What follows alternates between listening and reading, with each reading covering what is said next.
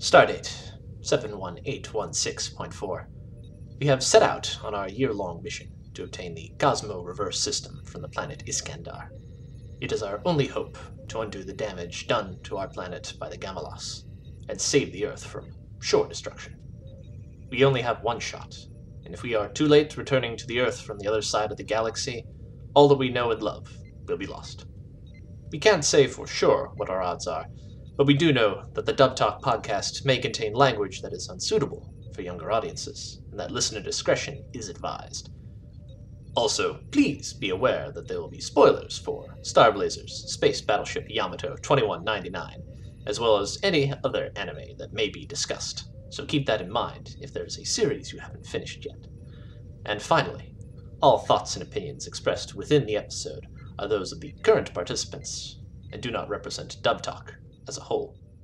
Aside from that, strap in for this year-long voyage, listeners, and enjoy.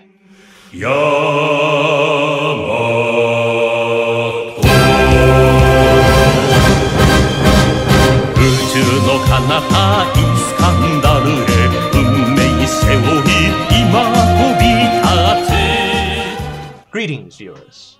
You're about to go on a fantastical journey through space and time.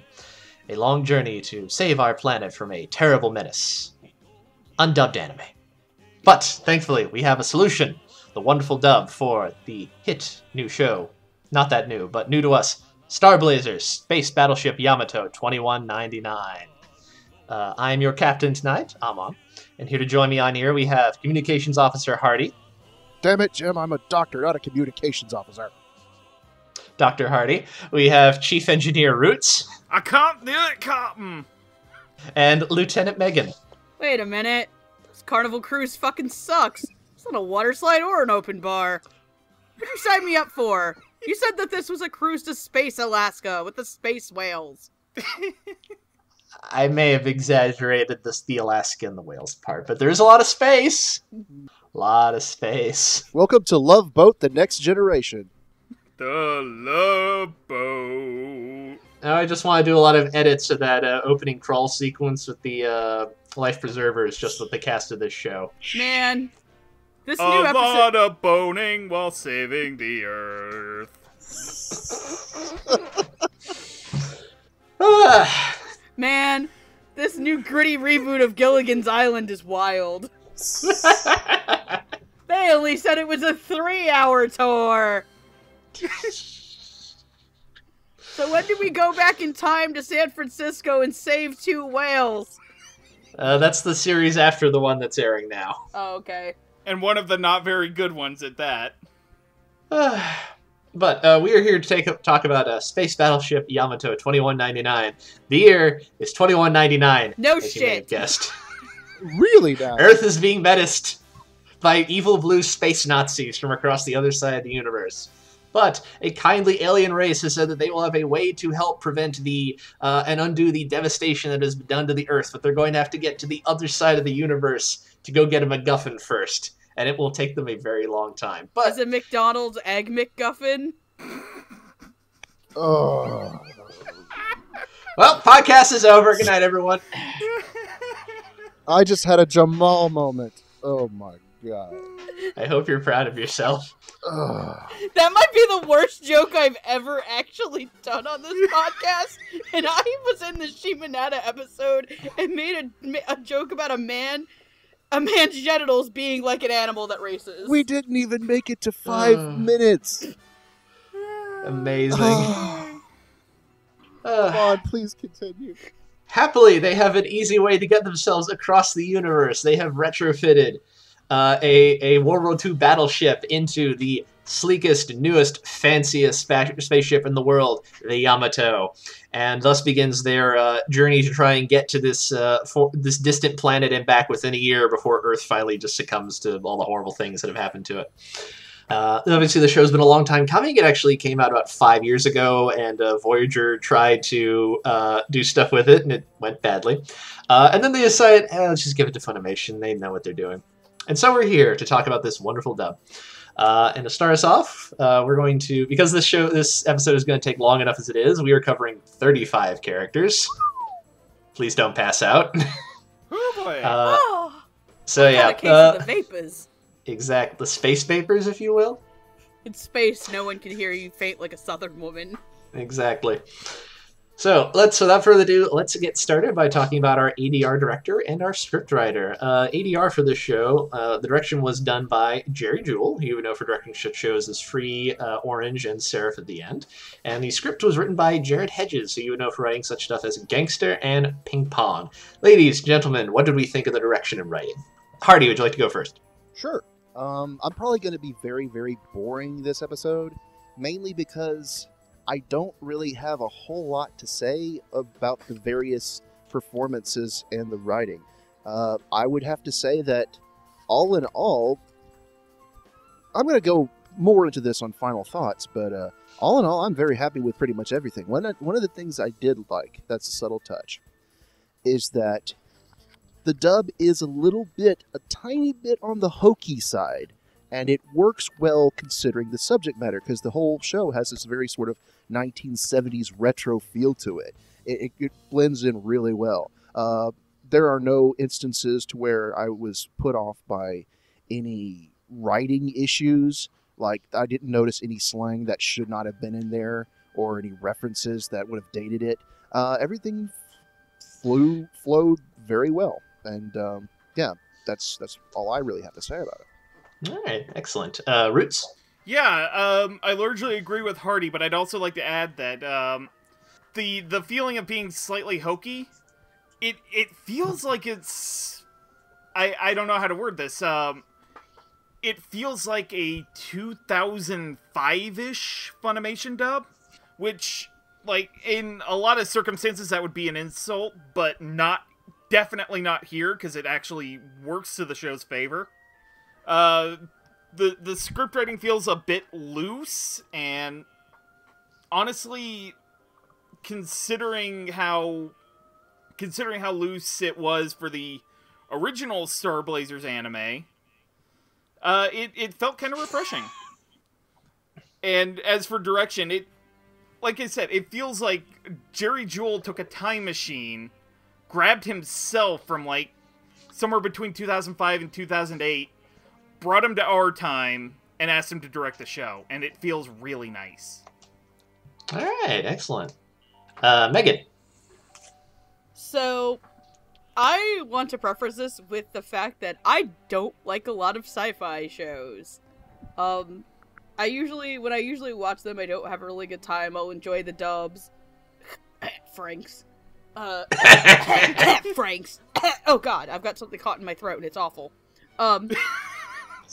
But is it ham-fisted sexual imagery and thematics? Maybe it is. Maybe they should just pull the trigger on that show. Anyway, back to what I was saying. So I was actually really surprised with how much I enjoyed the show, and the dub really did help that. This felt like something that I could sit and watch on, like, Netflix, that, like, a lot of people could really get into, even if they didn't like anime, and they remembered the show from their childhood, like any of my aunts and uncles and stuff.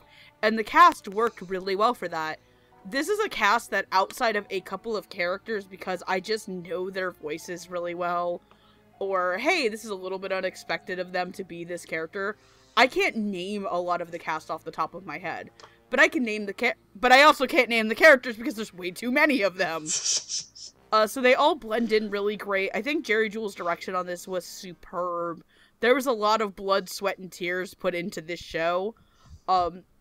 Especially, even before it began, like, if I'm right, this was the show that Caitlin Glass called out somebody on for watching it pirated on a plane, right? Yes, they did. Because, like I said, this came out in 2012, and basically the license holders would not give it to anybody for a very long time, so you could not get it here. And yeah, someone was like watching on their phone, and she was like, "Don't do that."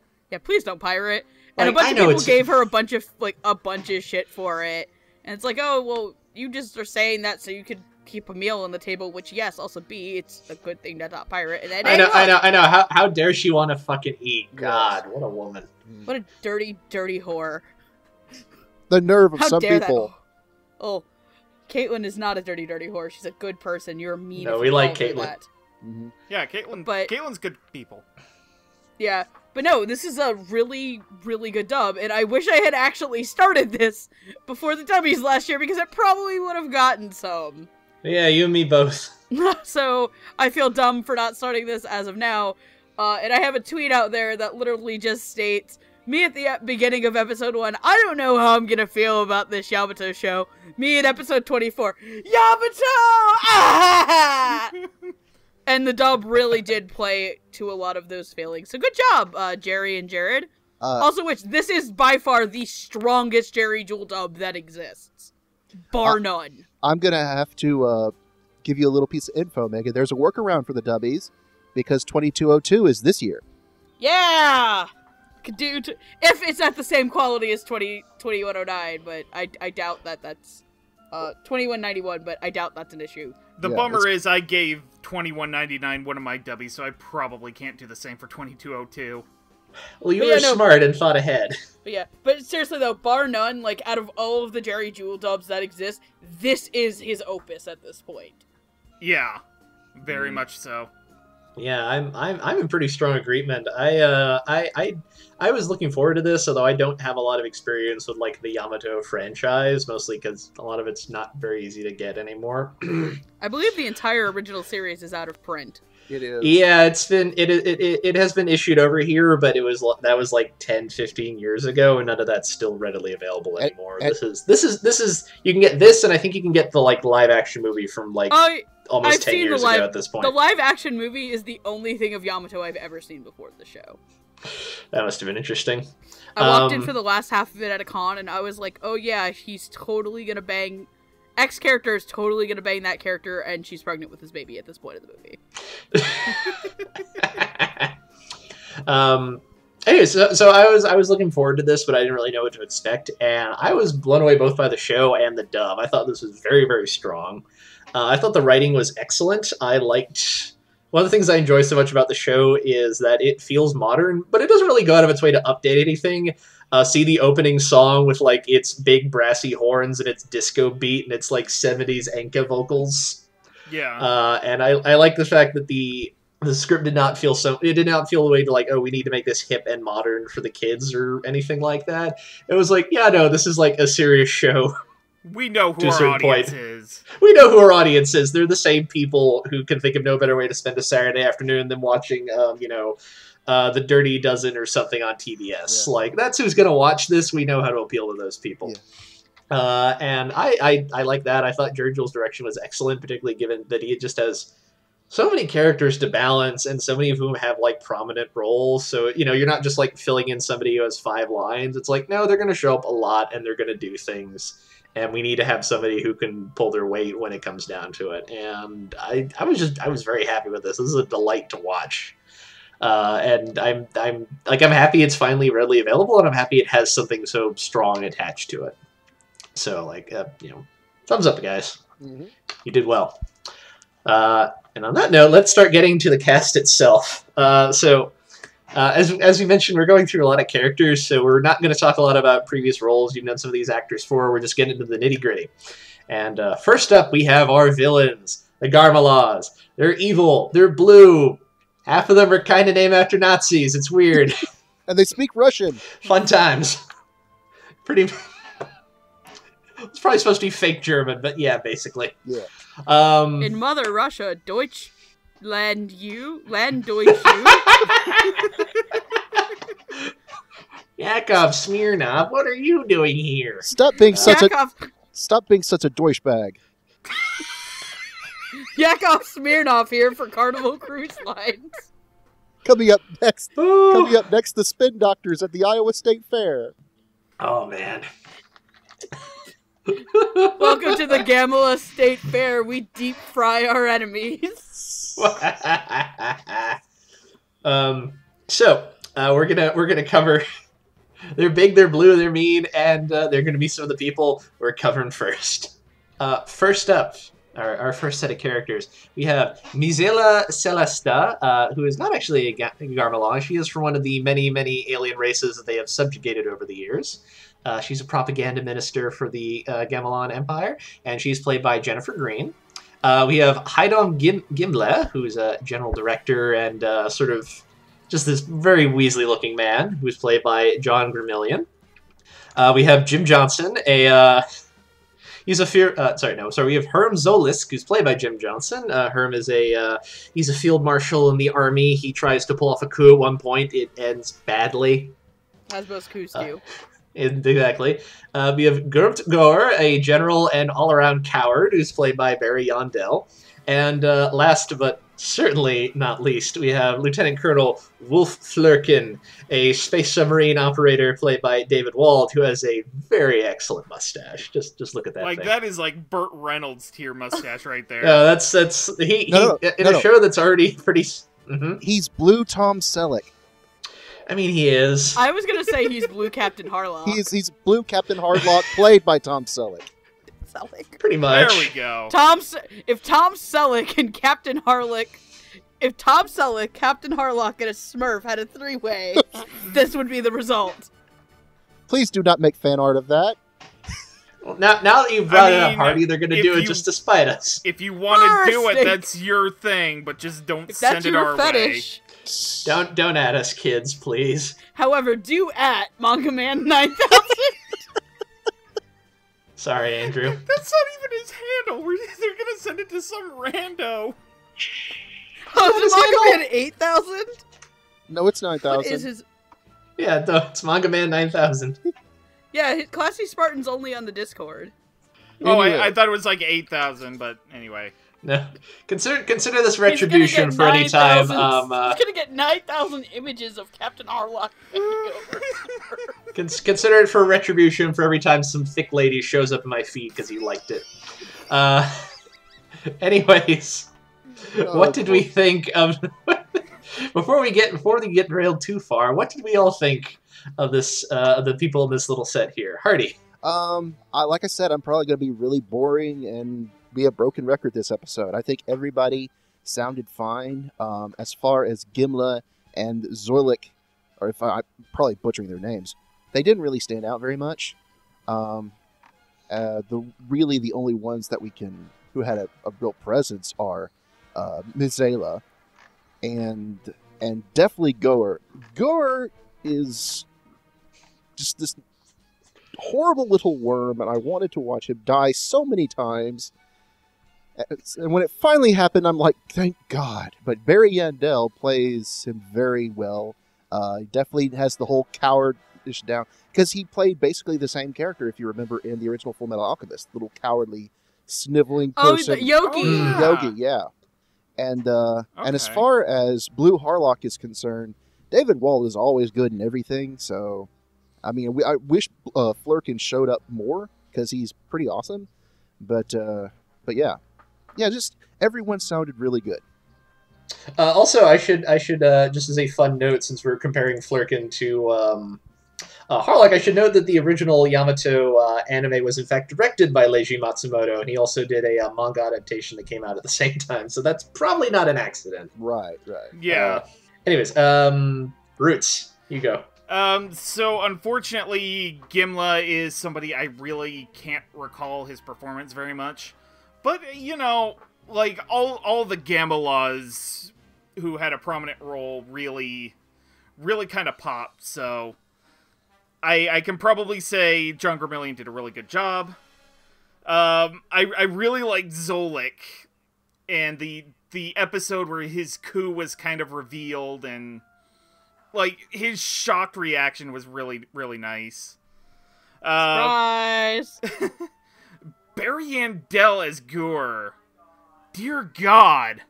Like, I know Barry Yandell is capable of playing the greasy weasel character, but, oh my God, it was just a delight. Especially with him groveling to Dressler. Dessler. It was Dessler, I'm sorry. Like, I would chuckle whenever he was on screen, because he just played it really, really well. And going back to Celestella, God, the episode that was focused on her scared the living daylights out of me. Like, that was genuinely good horror anime right there, and I really like Jennifer Green's performance, particularly in like the last arc of the show where she's betrayed and killed by Dessler, and like That seems to happen a that lot was- with Dessler. yeah, Yeah. This is a man who has a drop, like... like a cartoon villain trapdoor. We're gonna Yeah. get more into that for Dessler, anyways. But Oh yeah, Yeah. And Sorry. okay, can we talk for a minute about David Wald playing Lieutenant Colonel Fun? Yes. Colonel Fun. Like, the Fun Police got a promotion here. Went up a couple ranks. Good job, David Wald. Like, I really like that he sort of played him as, like, the hunter going after prey and all that. And I really like when more or less the Gamaloth switch allegiances in the last arc, and he's actually the one who kills Goer, and, like, that's great. David Wald's really good. Solid performances all around. Excellent. Megan. But yeah, no, I gotta agree with everybody else. I wish I could appreciate Josh Gramillion as Gimlick more. He was really good, but he was kind of very, like, as a character, forgettable. He was just one of the many people brown-nosing up Dressler's booty. Jim Johnson as Zolik. I do remember Zolik because I remember when he's like, guys, I was just kidding. Guys? Guys? Oh no! And then he gets to suffer the ultimate indignity of being shot by the biggest coward in the army. Yeah. They get shot by Barry Andel, which is... Yeah, hey, Barry Andel's in this show. I'm trying to think of other shows. I like Barry Andel in most things I watch. Is Barry and... No, that's Randy Perlman is my buddy. But, no, Barry Andel as, Space Yoki was great. He was very kind of looks like Yoki. Kinda, yeah.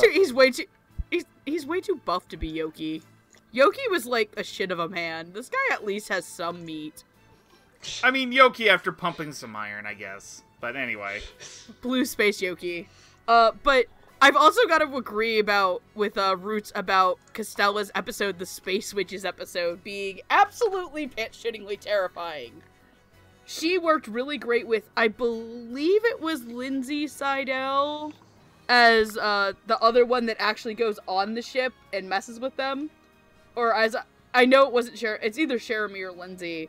I just called the character Space Sunico because she sounded exactly like Sunico from Shiki. But she was really great. She was genuinely creepy at times, yet, like, very clever and very lovesick, which... I mean, yeah, I guess you could fall for Space Hitler if he saves you, but... And then she dies, and I was like, oh man, if you would have just not, like, been a lovesick puppy for Space Hitler, you probably would have made it out. But the real star of this is, in fact, Captain Harlock, Blue Edition. David Wald was great, because that dude was like, he was like, hell yeah, I'm here, but, like, in, like, the most gruff dad voice ever. And... I mean, he and his crew all lived in an interdimensional submarine. I've been waiting to do that joke for so long. But no, David Wald was great. I hope this character shows up more in 2202. Because I want to hear more of David Wald as Wolf. He was the best. I think probably my favorite out of this whole group, with Jennifer just behind, which... if I can go back to Jennifer really quick, I'm really only used to hearing her as Alice from the Ancient Magus Bride, and this was a really big departure in tone from Alice's gruffness to her, like, regality as a character, so go on. No, I'm in agreement here. This is a very strong group of people.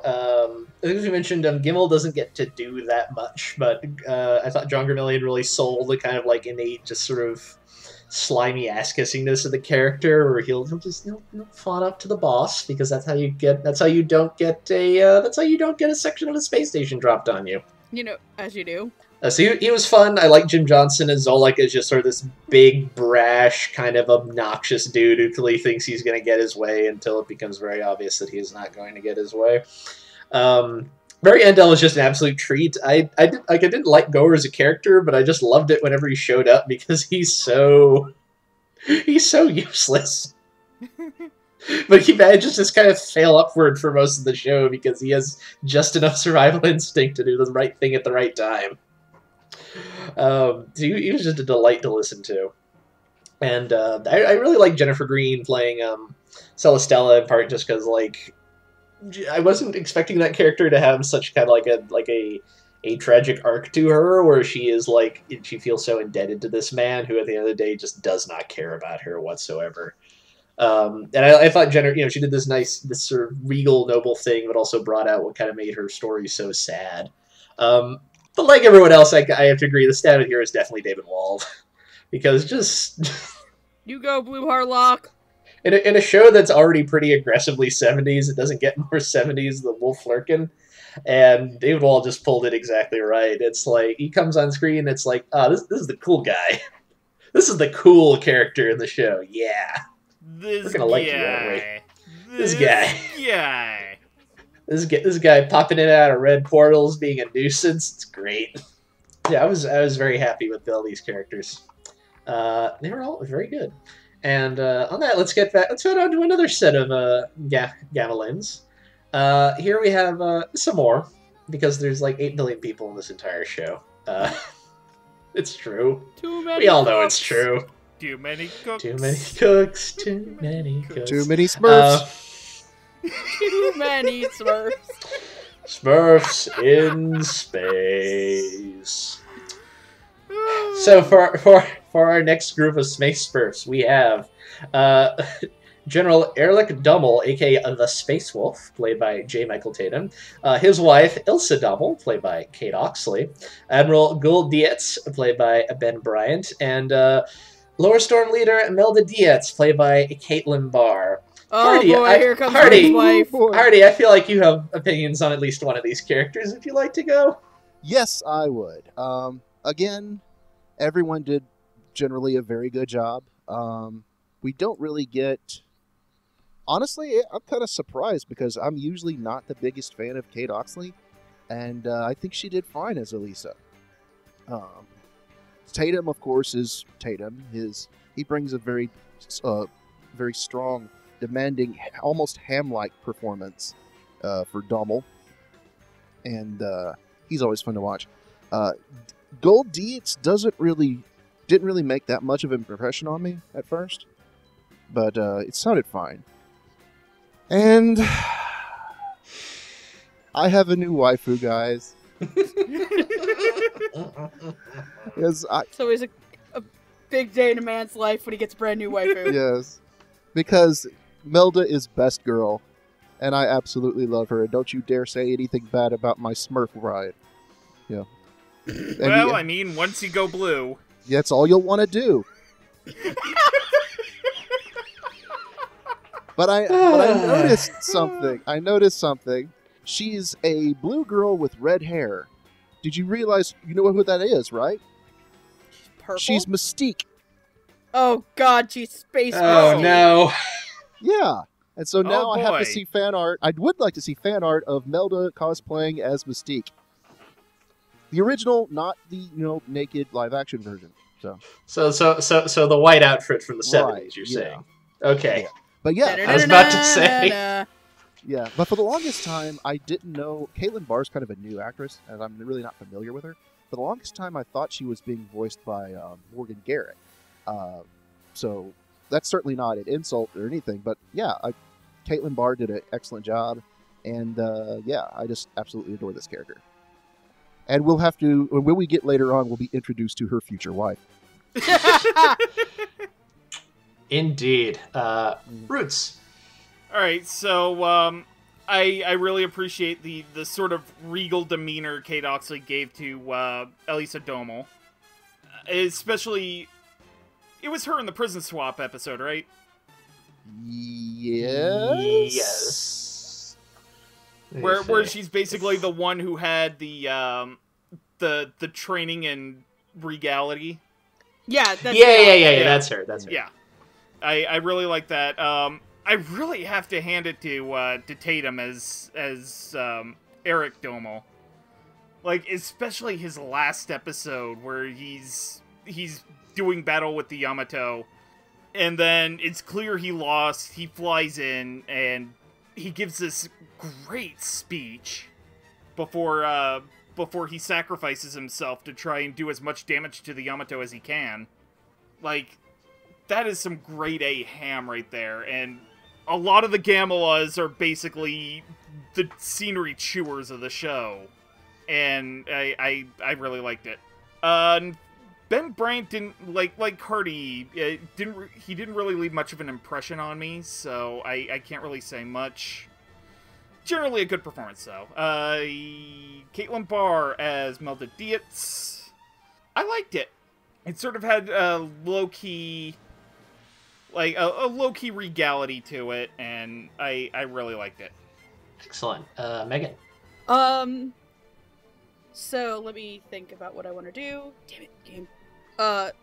Totally not scouting.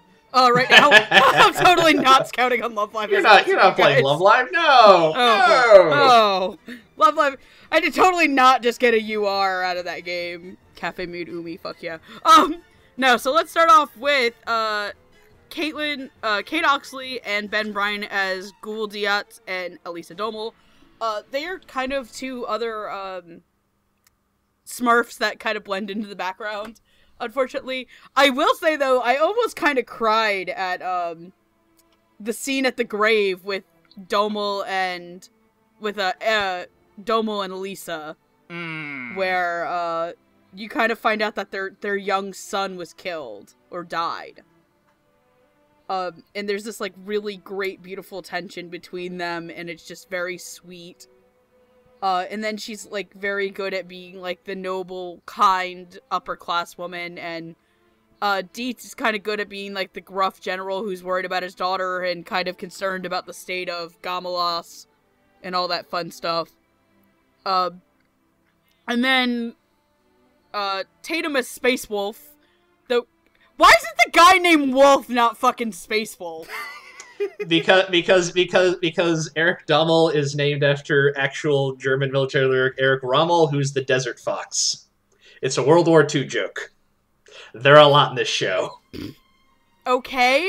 I'm sure you find that very interesting. All right, sure, why not? But no, Tatum was really great in this.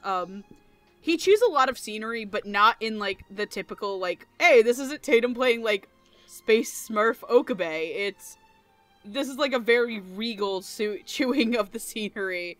He's very noble, very, very committed to his job, and I think that really plays. And I think also something that really plays in his performance is his kind of disregard for pomp and circumstance. He doesn't really care for, like, being, like, paraded around like a giant military puppet. He's just like, fucking here. Yeah, whatever. Can I get back to doing my job now? Can I go back to, like, you know, protecting our borders and shit? And then, Caitlin Barr is Melda. The second greatest one of the space lesbians trio on this ship. Y'all, we're here to preach the Bible of Melda Dietz ex Akira Yamato. Yes, Rei Yamato. Not Yamato. Yamamoto. Yamamoto. Thank you. We're here to preach that Bible. But Caitlin Barr was really great in this. I'm more familiar with her writing more than her acting, unfortunately, which is my own fault because I believe she was working a lot with Sentai more than she was with Funimation before this and another show that we're going to be talking about this year. But she was fantastic. Like, she was threatening. She was warm when she needed to be. She was fan-freaking-tastic. Yeah, excellent. I'm in agreement. I like this. I like the people playing the set of characters a lot as well. Let's see who to start with. I had a lot of fun listening to Tatum. Dommel is very hammy, but in like kind of a grand Shakespearean actor kind of way. You know, he's hammy the same way like Kenneth Branagh is when he's playing Hamlet or something, and that plays to Tatum's strengths a lot, I think. So he was just a delight to listen to, and kind of this sort of Yes, yes, you're having a parade. Can I go back to fighting the war that's happening, please? Come on, guys, come on. No, he was a lot of fun to listen to. I also like Kate Oxley as Ilsa a lot. I like the way she played off of Tatum. I like this kind of serene, aristocratic aspect she brought to the character. I like Brian playing Gold Eats, even though he comparatively doesn't get to do quite as much. He's mostly kind of stern and hopes his daughter is okay, because who doesn't? And really, if your daughter's Melda, you want her to be safe, because look at her, she's great, and Caitlin Barr is great playing her. I particularly like the bit where she has parfait for the first time. Oh yeah, it's like, oh my god, this is wonderful. What have I been missing out on? No, I like that she was able to even bring that kind of dimension to the role, where she's not just like stern hotshot pilot. Like she has more depth to her than that, and I thought Caitlin helped bring that out a lot. So I was very happy with her performance as well. And with the blue space Smurfs out of the way, At least most of them. Most of them. Well, we have one exception, but we'll get to him. Yeah.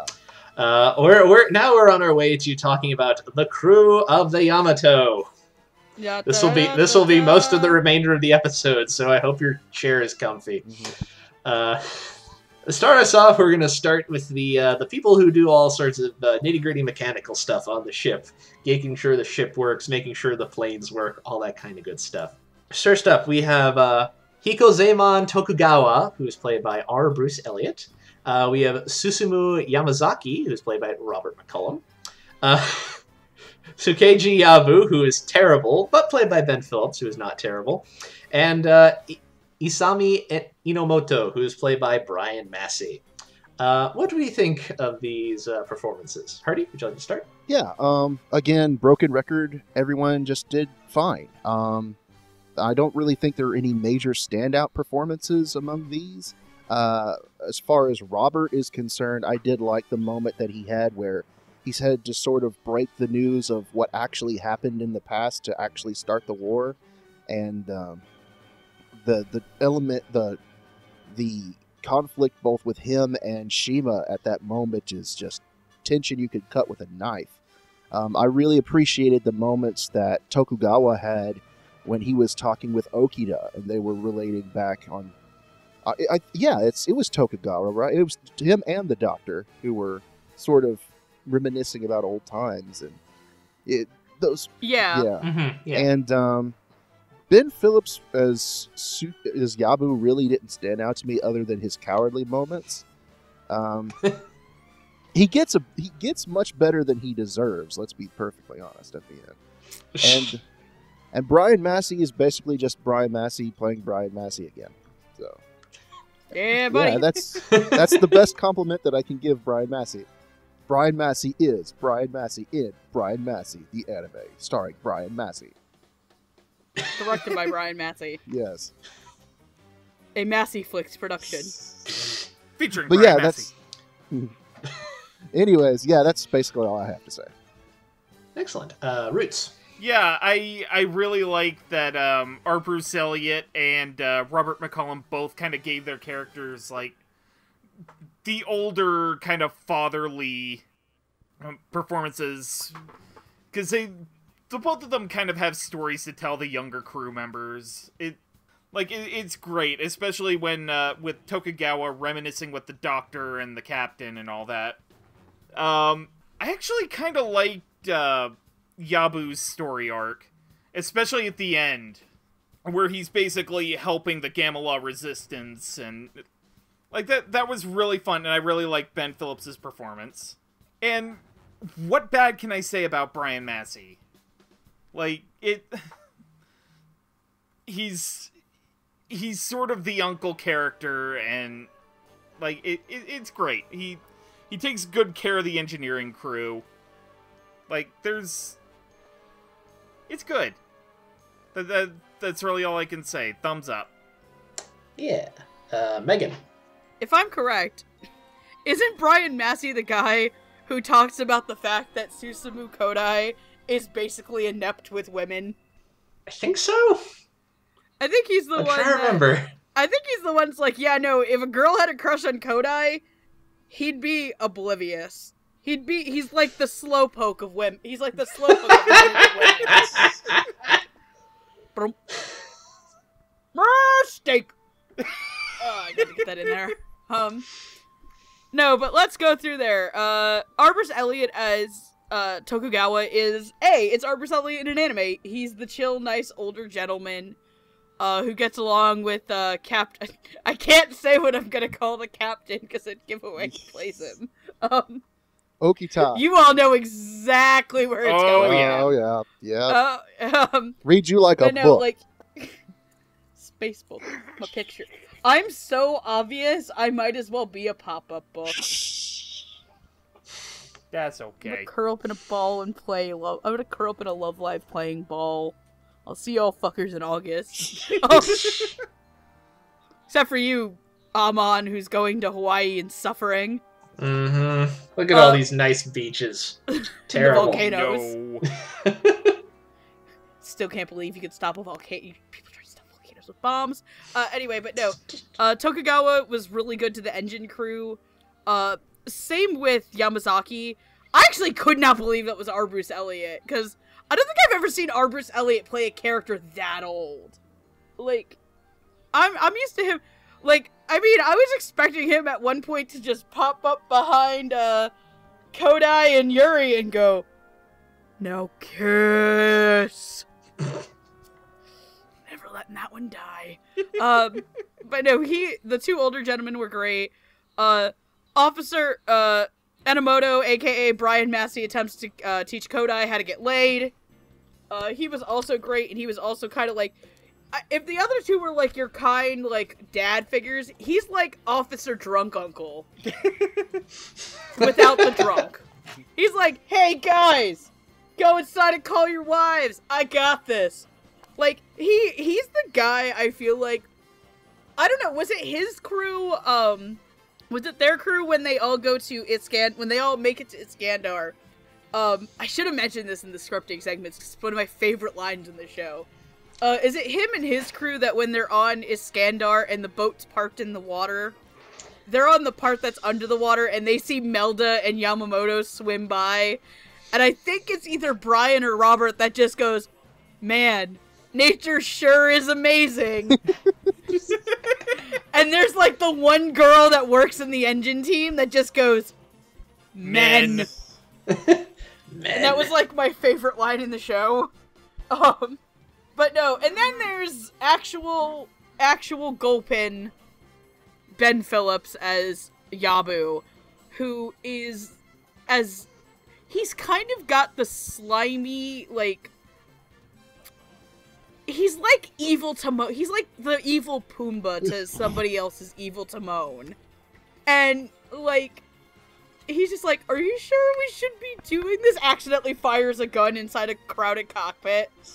Like, I'm kind of, like, while I'm kind of sad he lived, he also got adopted by a bunch of blue space Nazis learning, like, "Hey, are we the baddies?" I think we might be the baddies. Just, you know exactly the gif that I'm talking about, too. Are we the baddies? Just David Mitchell looking really moon-eyed right now.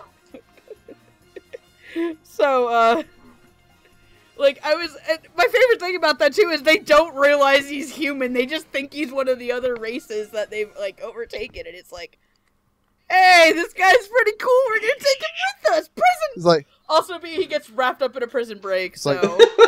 like, no, I know what it is. It's like, "We're calling you McLovin." It just says McLovin! Man, there's not enough weed on that boat for that boat to turn into super bad.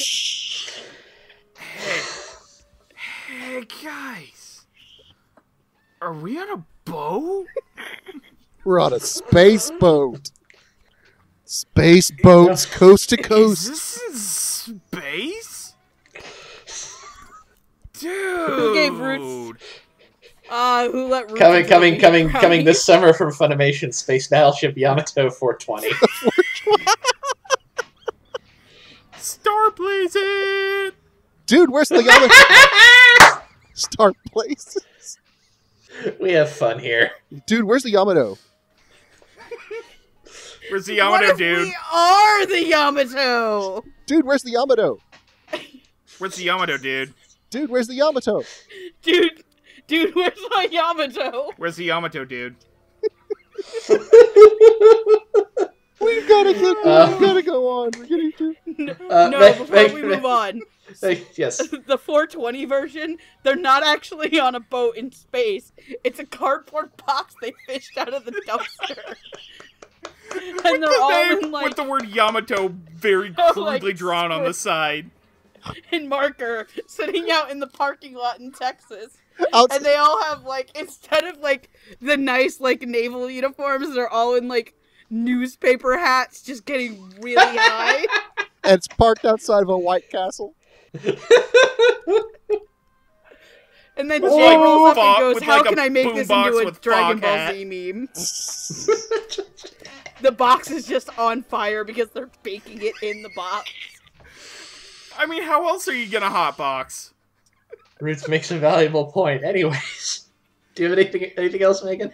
Now I'm just imagining, dude, if you thought they were gonna get high as fuck on the Yamato, imagine them being in the interdimensional submarine in Hotbox. Oh no. Guys, no, they don't hotbox, because whenever you go through, like, hyperspace in the show, it looks like you are on a really bad LSD ship. Guys, why is there a dragon in the kitchen?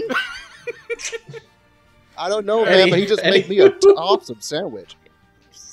Go on, Amon. You can get one of these dragon sandwiches. I also liked these performances. They were very good. I had a lot of fun listening to Ben Phillips play Yabu, because Yabu's just dumb enough to be good at his job, just smart to be good at his job, but just dumb enough to fall for Shinya's prattlings. I like the bit where Shinya is like, "Come on, we gotta break out." And he's like, "But I'm hungry, and there are sandwiches." Come on, I haven't eaten anything in days. It's just like, yeah, well, it's you have your priorities in the right place, young sir. Probably high as balls. On space weed. Yes. It's the dankest. I also really enjoyed Arborist Elliott playing Tokugawa, just being kind of like, kind of nicely sort of grandfatherly. He's good to his men, he's good to people. It's nice fun listening to him, reminisce about old times with the other old dudes on the boat. I enjoyed Robert McCollum a lot. I thought he got a lot of, Yamazaki's got that air of very much, the guy who's been around a lot and who you go to for advice. And I thought he brought a lot to the character. I like the whole bit where he's having to, like, break to people. It's like, no, the entire basis of this entire war is a lie. Like, you've been lied to your whole life. I'm sorry, that's hard to hear. I'm sorry, Shima, your life is a lie.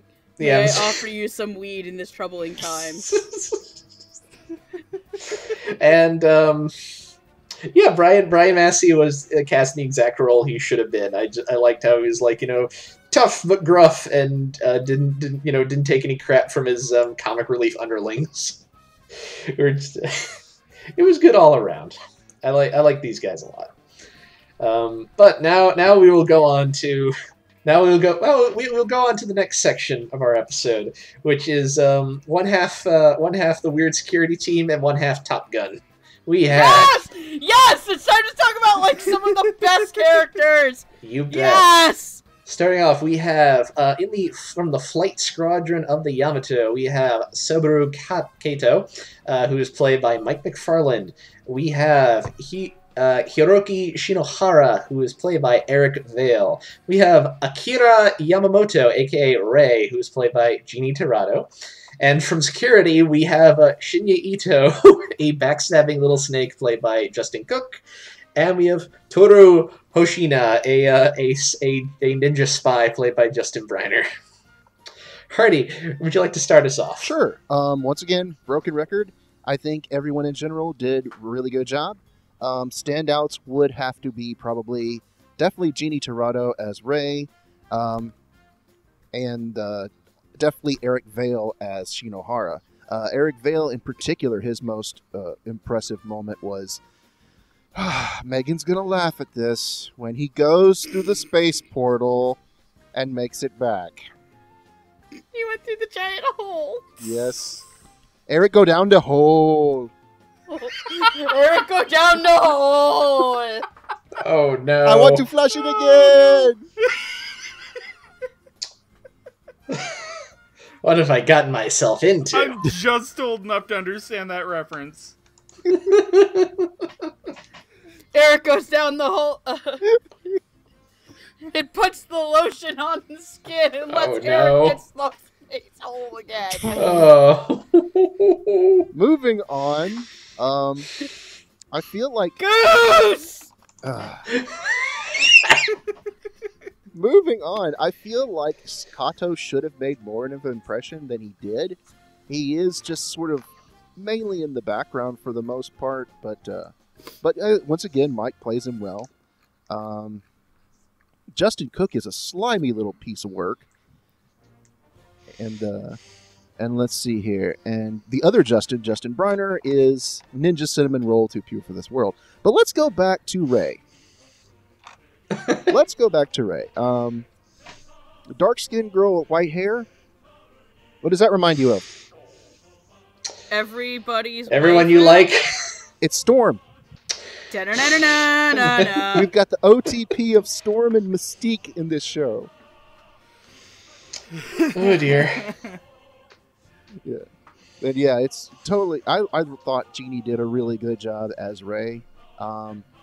It's funny because I had this bit in my mind of Ray and Melda getting married, and at first one of them is wearing the tuxedo and the other's wearing the wedding dress, and they're like, this isn't going to work. And so they switch. One of the other wears the wedding dress and the other wears the tuxedo. It's like, this isn't going to work either. Then the next panel, they're both wearing the wedding dress and just like, no. And the final panel, they're both in tuxedos. They're like, this is perfect. That's a lie. They both get married in their flight suits. Yeah. I mean, that's probably true. Yeah. But anyways, yeah, that's broken record. Just everyone did a great job. Excellent. Roots. Yeah, I gotta echo Hardy. Great performances all around. I really like it when Justin Cook gets to play a snake. Like, there was another instance where he did, and I really liked it. I just like it when Justin Cook plays, like, the wormy character. It's, like, Where's the other time he was playing the wormy character? I don't recall, to be honest with you, but I remember an instance of it where it was really good, and he's really good here. Justin Briner, as always, plays the characters who are too pure for this world. And, like, I was legit worried when he got shot and almost died. Mm-hmm. I was gonna be so pissed if he died. I got more attached to him than I thought I would. Especially with the whole coup arc. Because, like, I thought he was gonna be a bad guy for a little while, and then he wasn't. And it was okay. I really liked Mike McFarlane's performance as Kato.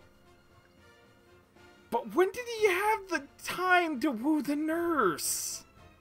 Like, Look, I feel like we should point out they spend like the first like 20 episodes of this cover like half a year.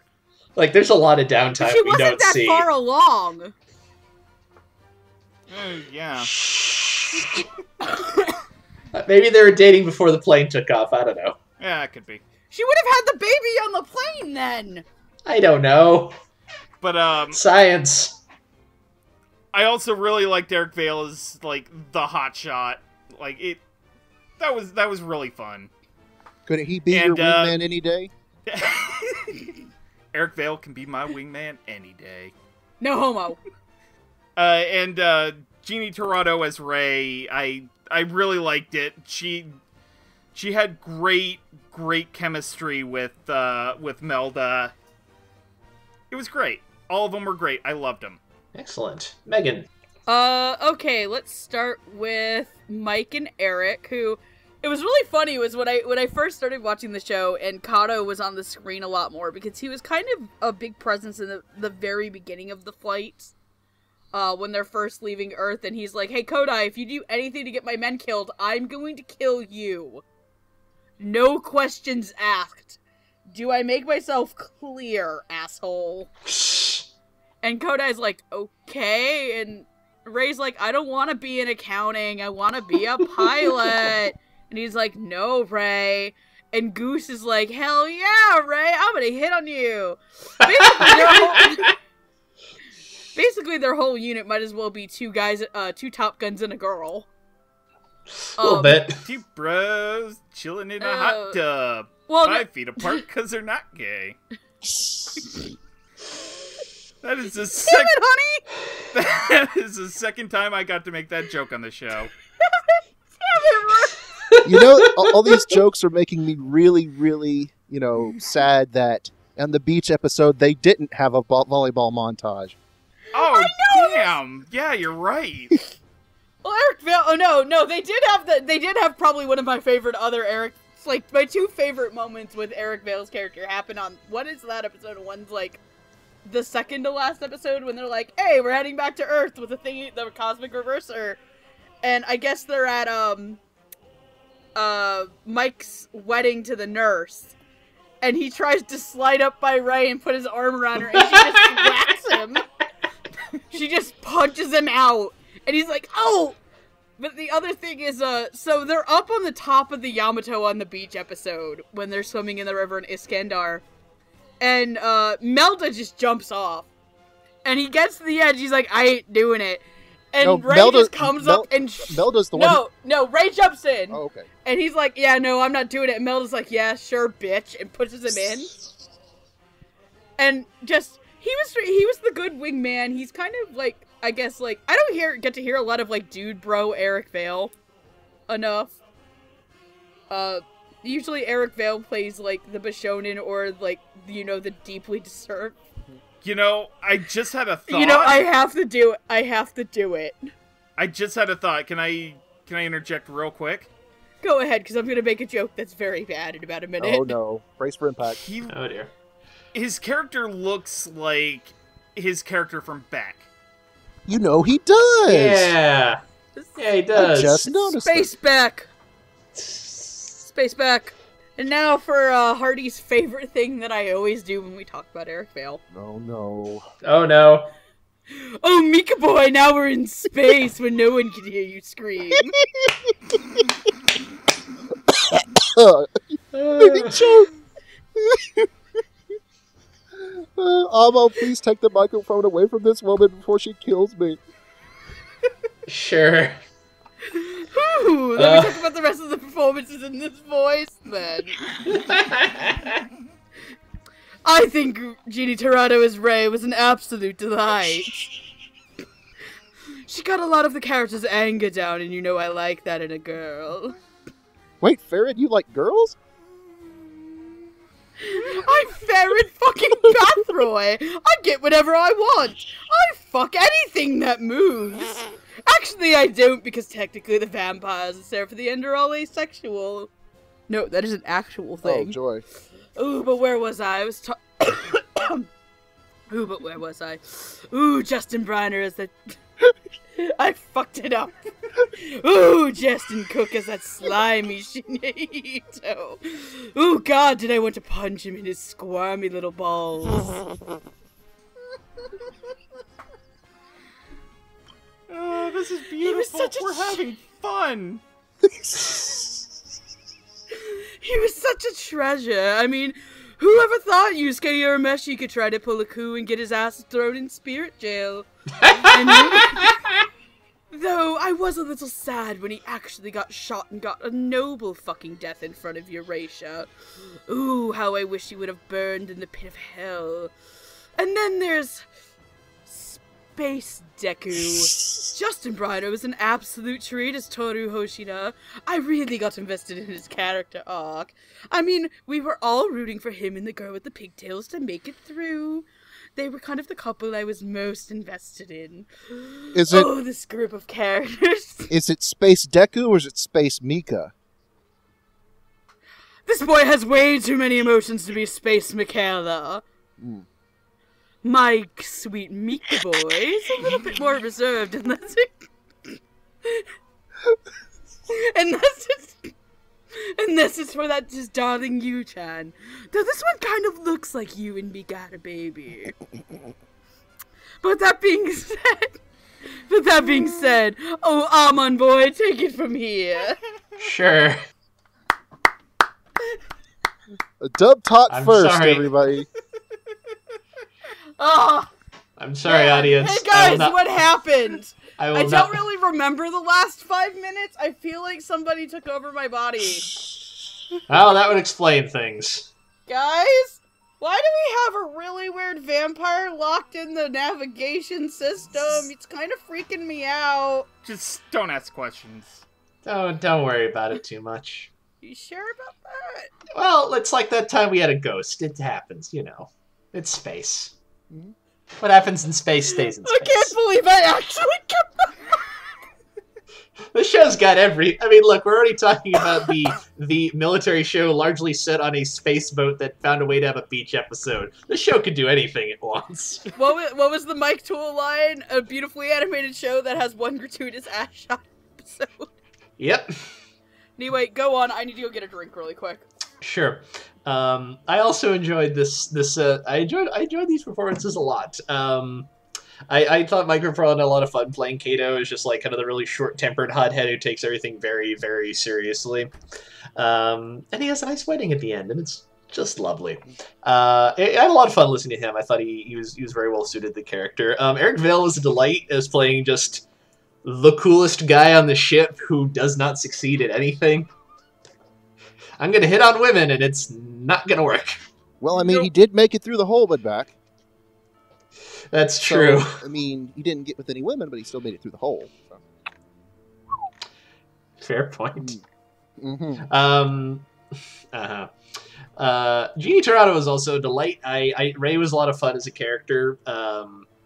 I like the way she played off with Melda a lot. I liked a lot of her just sort of her tough ambition of like, yeah, I'm not gonna sit in accounting all day. I'm gonna be a fighter pilot. And I'm gonna be great. And you know what, Kodai? I'm gonna go over your head, and that's how I'm gonna do it. Because like any good accountant, she knows how to work space politics. She was a lot of fun. I enjoyed her character a lot. I was also a big fan of Justin's. I'm a big fan of Justin Cook. Yu Yu Hakusho is a very near and dear place in my heart, and Justin Cook's part of the reason why. So, frankly, at this point, especially since I feel like he doesn't act as much as he used to, it's just a delight to hear him in anything.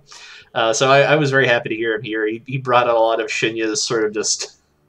Even before anything goes bad, you can kind of tell Shinya's going to be up to no good. And I thought Justin did a very good job bringing that to the forefront. He was a delight. And I had a lot of fun just listening to Justin Byard play Toru, who... Like, I'm with Roots. I was really worried he was going to actually die. Because I this was is gonna clearly, Yeah, be so that- mad if he this is clearly the kind of show where, like, yeah, no, we will kill off characters you enjoy. So I was actually legitimately worried. It's like, oh god, he's gonna make it? I don't know if he's gonna make it. He might die. This is terrible. Oh no! I have so many feelings right now.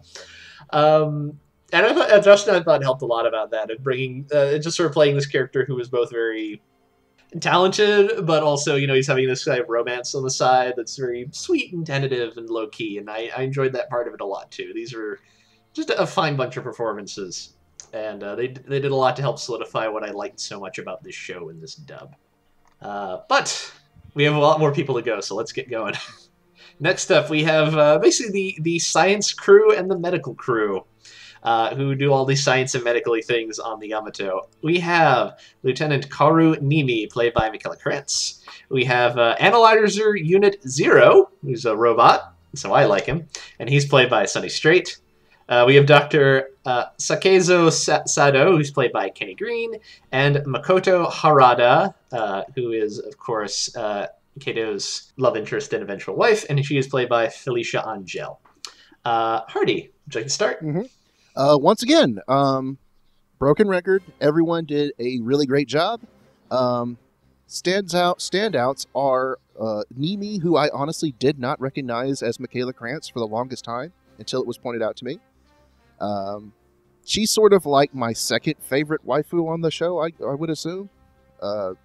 She does have her moments of treachery, but I mean, she at least makes up for it. So, I honestly did not. This is one of the few times this has happened when it comes to Analyzer. I did not realize that was Sunny Strait, and now that I'm looking back on it, I'm actually very, very impressed because I did not know that was Sunny Strait. It did not sound like any of the other roles that he has ever played. It sounded completely different.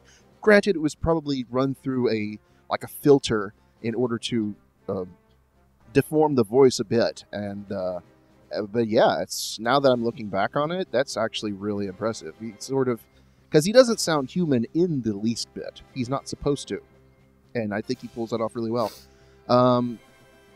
As for Makoto, she was very, very sweet, and I think that Felicia really brought out the sort of just innocence and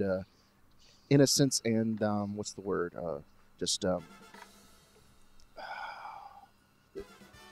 And not naivety, but just innocence and sweetness about her. But she was also very brave when she needs to be. Like when she goes down to the planet with Susumu and Yuki, and she's like, "I'm a doctor. If anyone is injured, it's my obligation to assist them." And I was really impressed with that. But let's get to the bottom here. Dr. Sato is a treat, and Kitty Sato is the best character. Dr. Sato is my favorite character in the show. He's basically Same. me if I was a doctor. Just drunk off his butt all the time. Doesn't give two. He doesn't even put on his spacesuit when they launch.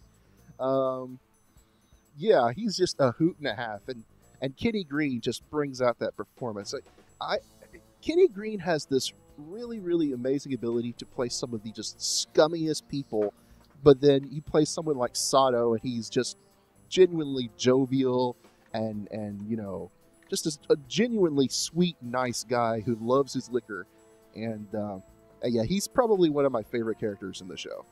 Definitely a standout performance from Kitty. Indeed. Roots. Yeah, great performances all around. I really liked Sunny Strait's Analyzer, because, like, characters where you're not allowed to emote, I imagine are kind of hard to play. And I think Sunny Strait did a really good job with that.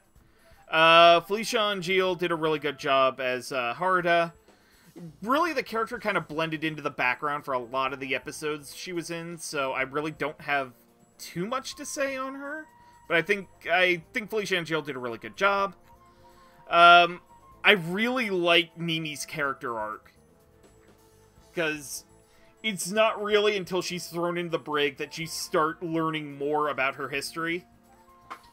And, like, it really brought a lot to the surface, and I really like Michaela Krantz's performance. And like Hardy, I didn't actually know it was her until, like, you had just said it. So, like, good on her. And, like, from a character design standpoint, like, the old men in Leiji Matsumoto works are just the best designed. Because they get a lot of expressive animation. It's great. And I really like Kenny Green as Sato. Because he's serious about his work, but he'll also get drunk and chew your ear off. And his interactions with the captain are also, like, wonderful, a delight. I loved all four of these characters. I like the performances. Great all around, guys. Good job. Superb. Megan. I want to save Dr. Sato for last. Like I said, he is my favorite character on the ship. Analyzer. I didn't know that was, like, I can literally say except for Dr. Sato. Actually, no, even with Dr. Sato. I didn't know who any of these people were played by until you gave me a cast list. Nimi, oh man, Nimi, you were, at points I wanted to smack Nimi in her face. Like, Nimi, you treacherous hoe. But no, she was a really sympathetic character. I think this is probably one of the oldest characters I think I've ever heard Michaela Krantz ever play. Like, I'm used to Michaela Krantz playing, like, some teenagers and little boys. Not a mature, older female character. So it was a really nice touch to see, her play this older female character who is very sympathetic, and some of her arc really, really, God, made me want to cry. And I hope that she and... I know her first love was Kodai's brother, but man, if she and Shiro didn't hook up by the end of that boat journey, I'm gonna be a little sad. Analyzer, Sunny Strait was great. Sunny Strait plays a lot of mascot characters, so having him play a robotic one where he doesn't have to be... Hi, Mom. Oh, she's under the bed. Just leave her. If I have to let her out, I'll let her out. Good night. Okay. So hearing him play this kind of... Face it, Analyzer's kind of the mascot of the Yamato. More or less. It's either him or Eurisha. But Analyzer was great as Analyzer. I believe it's episode 8 is the Clockwork Prisoner episode. Mm-hmm. The other really shit-pantsingly terrifying episode of Yamato. Where they capture a Gamelon cyborg, and it kind of like becomes his friend, and then is like, there's a goddess on the ship, it asked me who I was, and then you're sitting there dealing with robot existentialism. But I think Chuck Huber was the other robot, so the two of them together were amazing. It was just really, really great. Then moving on to Makoto, I love Harda. Harda and Dr. Sato were like the greatest buddies ever. They were this great comedic duo, and I can't believe, like, seriously, when did she and... I'm sorry, I've got to bring it up. When did she and Kato have time to bone? A lot of downtime on this space voyage. Yeah. I mean, like, where did they bone? She shares a room with, Megan. Eurisha. Megan. There's a reason that it's called a cockpit. I was going to go with the utility closet, but I like yours better. He hit the eject button on something, but it wasn't the seat.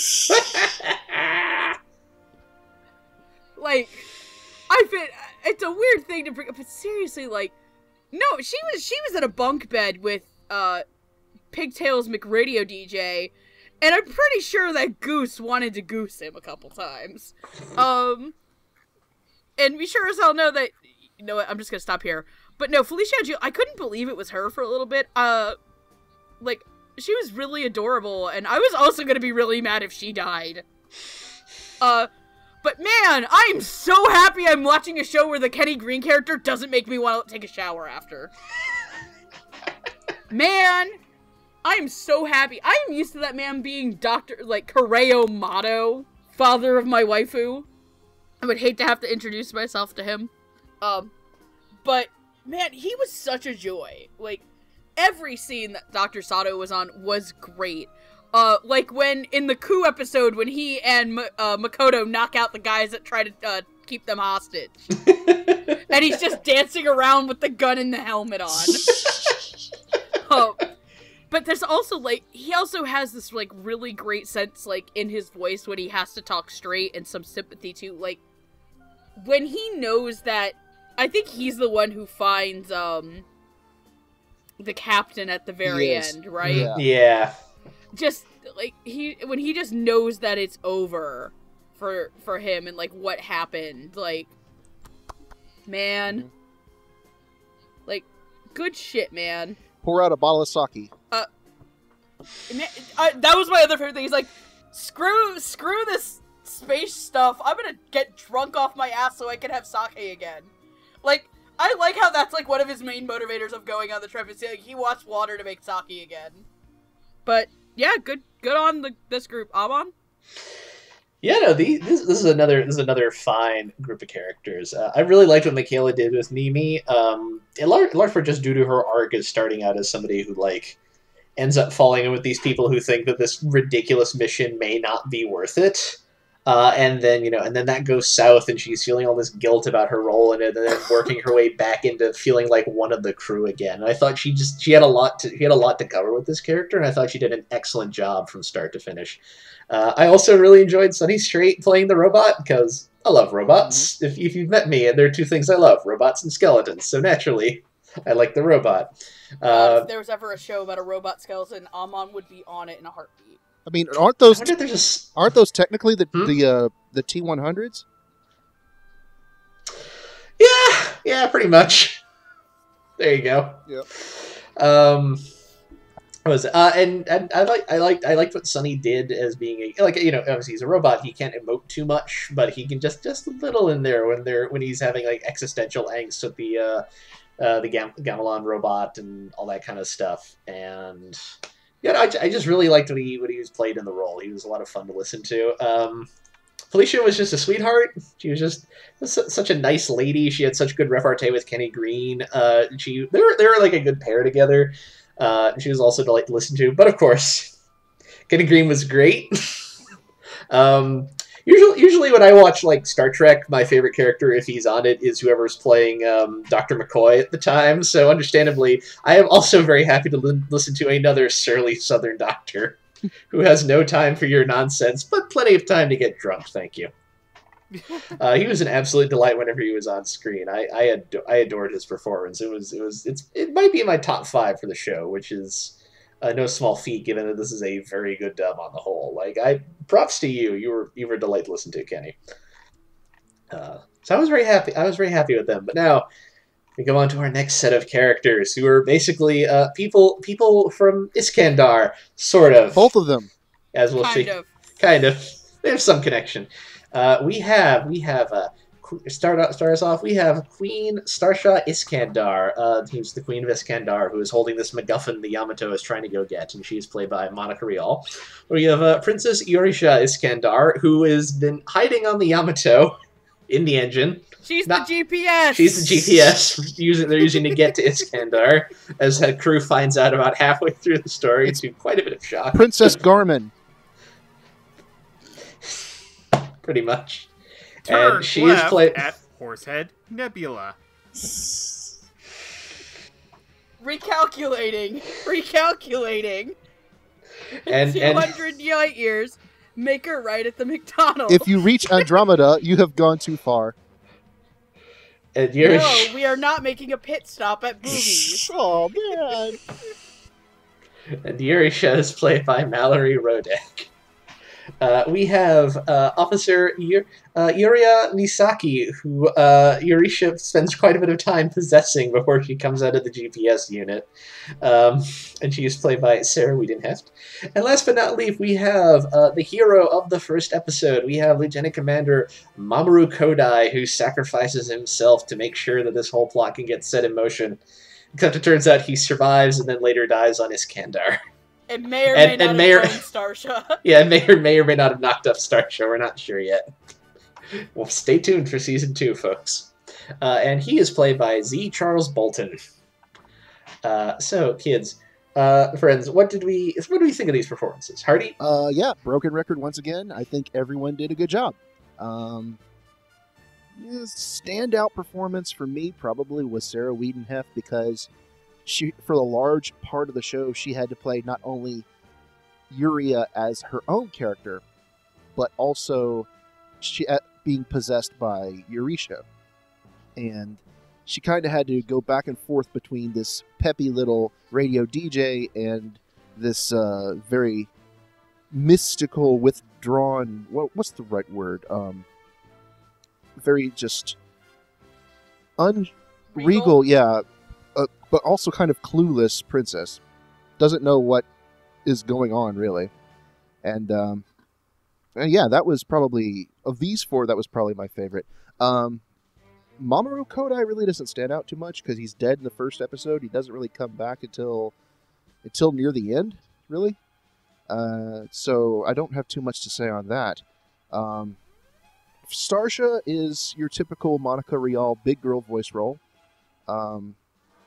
I do like how she's not about to take any of Dessler's crap. I like how she stands up to him. And And I'm not going to say too much about Eurisha, because I'm going to save it for later. So, but Eurisha is a delightful when she does wake up and she gets to spend. She's sort of the OT3 along with Ray and Melda. And I just thought it was really cute seeing 3 different people from 3 different races just hanging out and getting along. Become one lesbian family. So Hardy, if Melda is Mystique Mm-hmm. and Ray is Storm, would Eurisha be Emma Frost? Probably the closest resemblance, I'd say. Definitely. But she's a lot sweeter than Emma is, so. Yeah, Emma's way too mean. She's not mean enough to be Emma, really. Starsha, meanwhile. No, Starsha's definitely Emma Frost. Starsha will cut a bitch. Right down to showing off her rack all the time. Yeah. Oh god, I took a drink at the wrong time. I'm sorry, Megan. But that's all I gotta say. Excellent. Roots. Yeah, I really don't have much to say about Starsha or Mamoru, because they really don't get a lot of lines until, like, near the end of the show, but when they do get to speak, they were generally good. I really like the naivete of Eurisha, and I guess really this section, the focus is on Sarah Wiedenheft as Yuria, because yeah, she basically had to play 2 characters, sometimes flip-flopping between them, like, during a line, which is really impressive.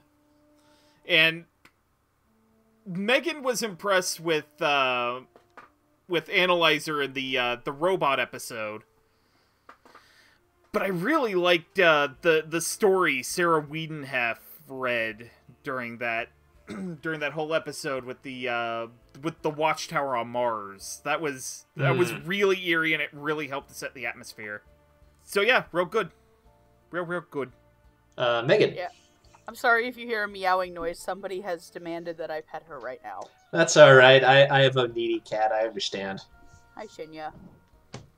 You're a good Shinya, not the bad Justin Cook Shinya. You wouldn't betray us, right, Shinya? Right? Betray your mother on Meowthers Day, would you? You wouldn't betray me on Meowthers Day, right? You love me? I love you. There we go. Back on the dead. Go back on the bed now. I'm not gonna do the possession gag, even though this would be the perfect time to do it. And the more I do it, the more I have a chance of murdering Hardy, and we don't want that. Thanks for your consideration. Though man, it was so nice to see Space Clovis. Hi, Z. Charles Bolton. Everybody, put your hands up. This spaceship is gonna blow up. Oh no.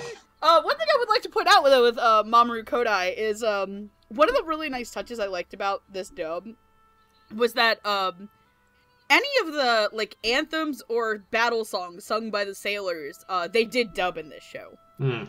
And this is one of the rare examples where I actually prefer it. It was a very nice touch to have Z. Charles Bolton do it, and his final message to his brother was great. Queen Starsha, crystalline bitch, last of her kind. Man, like, I really like Monica getting to use her big girl voice. I am convinced that she and Space Clovis boned. Eurisha, she was really great when she was out. Miley Rodick was really great as Eurisha outside of possessing Sarah Wiedenheft. She made Eurisha adorable. Eurisha is my best girl in the show. I love Eurisha. She is the cutest fucking thing on Earth. Or in the galaxy. Like, her and Melda and Ray, OT3. Why have an OTP when you can have an OT3, guys? But I really want to save more, like, Hardy for talking about her later. But man, Showa Rakugo Sarah Wiedenheft here was the best. I loved her character. I loved her. I loved the performance. I like that you get to see Sarah Wiedenheft play kind of a younger character, but she's also not like a total space chihuahua. Like, I like that she was younger, but she wasn't like the Ruby type or, Toot Toot from Taboo Tattoo. I think she did a fantastic job differentiating from Eurisha and Yuria and Eurisha. I bet she's named Yuria because it sounds like Eurisha, and it's like kind of like a doppelganger thing. But I really liked the touches that they had with her also getting to play the DJ of the ship. And I really that performance that she does do of the lighthouse story on Mars was fantastic, because she got to just play it very emotionally without the limitations of lip flaps. So Sarah Wiedenheft was fantastic. All of these actors were. Yeah, go ahead, Amon. You know, I agree. This is a very strong set of performances. I liked what Bolton was doing with Kodai, even though Kodai's not on screen all that often. I also liked the bit at the end of the first episode where he like leads a sing along as him and his men more or less go off to their doom, with the knowledge that like, you know, we will die, but we will our planet will survive because of what we're doing today. It was a nice moment. He got to pull it out when he needed to, and I like that. Monica was good as Starsha, who's pretty mean, but like, you know, hey, she keeps saying no to Dessler, so she's at least got a good head on her shoulders, so props to her. And Monica was a lot of fun to listen to playing that. Mallory was a lot of... I really liked what you play with them. Eurisha, somebody who was like, you know, kind, but a little naive, but like, you know, she warms up to people, and it was really fun hearing her play off of Melda and Ray, and she was, you know, she was just a delight to listen to. But like you guys, I feel like Sarah was the big standout in this group, both for, you know, she has to play her own character, she has to play another character possessing her own character. I like seeing Sarah and stuff because I was introduced to her in one of the worst shows I've seen, so it's always nice to see her in something good. What was that? Show Me Sample. Oh, it's a bad show. Don't watch it, kids. And I also really enjoyed the radio. I mean, look, when I was revealed that there's like radio drama on these spaceships, I was like, I want a 25 series spinoff that's just what radio drama is like on the Yamato. Please give it to me. But she was really great. Like I thought she really got to do. She really got to just do a lot of great voice work narrating this story, and it was really good and wonderful. And it was, that whole little bit was probably one of the highlights of the show for me. So I'm A+ for that. And now we go on to our final group. Basically the majority of the bridge crew for the Yamato. We have Lieutenant Daisuke Shima, who is played by Riko Fajardo. We have Ensign Kinjiro Ota, who's played by John Bergmeyer. Lieutenant Commander Shiro Sanada, played by Phil Parsons. Yasuo Nanbu, who's played by Stephen Fu. And Yoshikazu Aihara, who's played by Aaron Roberts. Hardy, would you like to start us off? Sure. Once again, broken record. Everyone just did a really great job. Standouts for me would definitely be Shima. He just... If we weren't so stretched for time, he'd probably be one of the ones who got his own spot, because he is sort of like the second banana of he's sort of like Kodai's second banana. If we either had more time or like more time, or he was in the show just a little bit more, he'd basically be one of the leads. So yeah, I like how Riko plays his sort of Spitfire personality. Because it did make me want to punch Shima so hard in a few episodes. Like, dude, what are you doing? Punch him? Yes, I agree. But yeah, and also Phil Parsons plays a very deadpan general very well. I mean, Shiro Sanada is not really the emotional type, and I think that Phil's voice really does sort of lend itself very well to this sort of no-nonsense, get-the-job-done character. And he has his moments of emotional parts too, but and I don't want to spoil anything because I'm pretty sure Megan wants to talk about it. But yeah, those two were the standouts. As for Stephen Fu and Eric Roberts and even John Bergmeyer, their characters just really didn't have much of an impact. They were sort of just the extras on the bridge. But again, everyone played their parts really, really well. Roots. Yeah, I largely have to agree with Hardy on Aihara, Nambu, and Oda. Because they really didn't get to do much on the bridge. Also, I kind of wanted to give a shout out to, I believe it's Danny Chambers, who's another one of the bridge crew. I thought she did a really good job. Shima, I really liked his character arc, especially during the coup, when he's sort of kind of coming to grips that humanity may not be entirely innocent in the whole Gamela War thing. But, he's also conflicted about what humanity ought to do. So he ends up joining the coup, and then he ends up feeling really bad about it later. I really like that story arc. He also fell for Nini's honey trap, so... Yeah. Phil Parsons as Sanada. I really like that he was sort of... I guess you could call him the Spock of the Yamato. Yeah. Because he's largely... He largely doesn't express much in the way of emotion, but he's also responsible for a lot of the big decisions on the ship. Especially when in those periods of time when the captain falls ill. Like, I really... Yeah, I really liked him as the character. And there is a little bit I kind of wanted to go off on, but Megan's probably going to take care of that, so I will pass it on to her. Man, I was going to be so fucking pissed if Phil Parsons died. Yeah. Okay, like, I was going to throw my PS4 controller at my television. I got so mad in that episode. Because it's like, you find out his also be, like, Shinya is crying to get out, but the second I get up, she's gonna run to the bed and not want to leave my room. Sorry, Kat. I'm not trapped in here with you! You're trapped in here with me, daughter. Happy Mother's Day, everybody. But no, man, like, fucking hell, man. I was so mad during that episode. Because Yuri and Kodai and him go to open up the big space hole. I'm trying really hard not to make your mama jokes. And then you get his backstory with the brother, and you realize that they read Shuya Nakahara poems. Funny, in a show that they talk about Shuya Nakahara, and there's a lot of zero gravity going on. Oh. Thank you to all 5 of you who get that joke from Boon Go Stray Dogs. But man, Phil Parsons was great in this. I'm used to him being like Klaus and Nappa. And Yomu. This is Space Yomu! He's Yomu from Tokyo Ghoul, but in space! That's why I liked it a lot. I loved him. I was like, man, Shiro doesn't show a lot of emotions, but he's this very big, noble, like, good dude.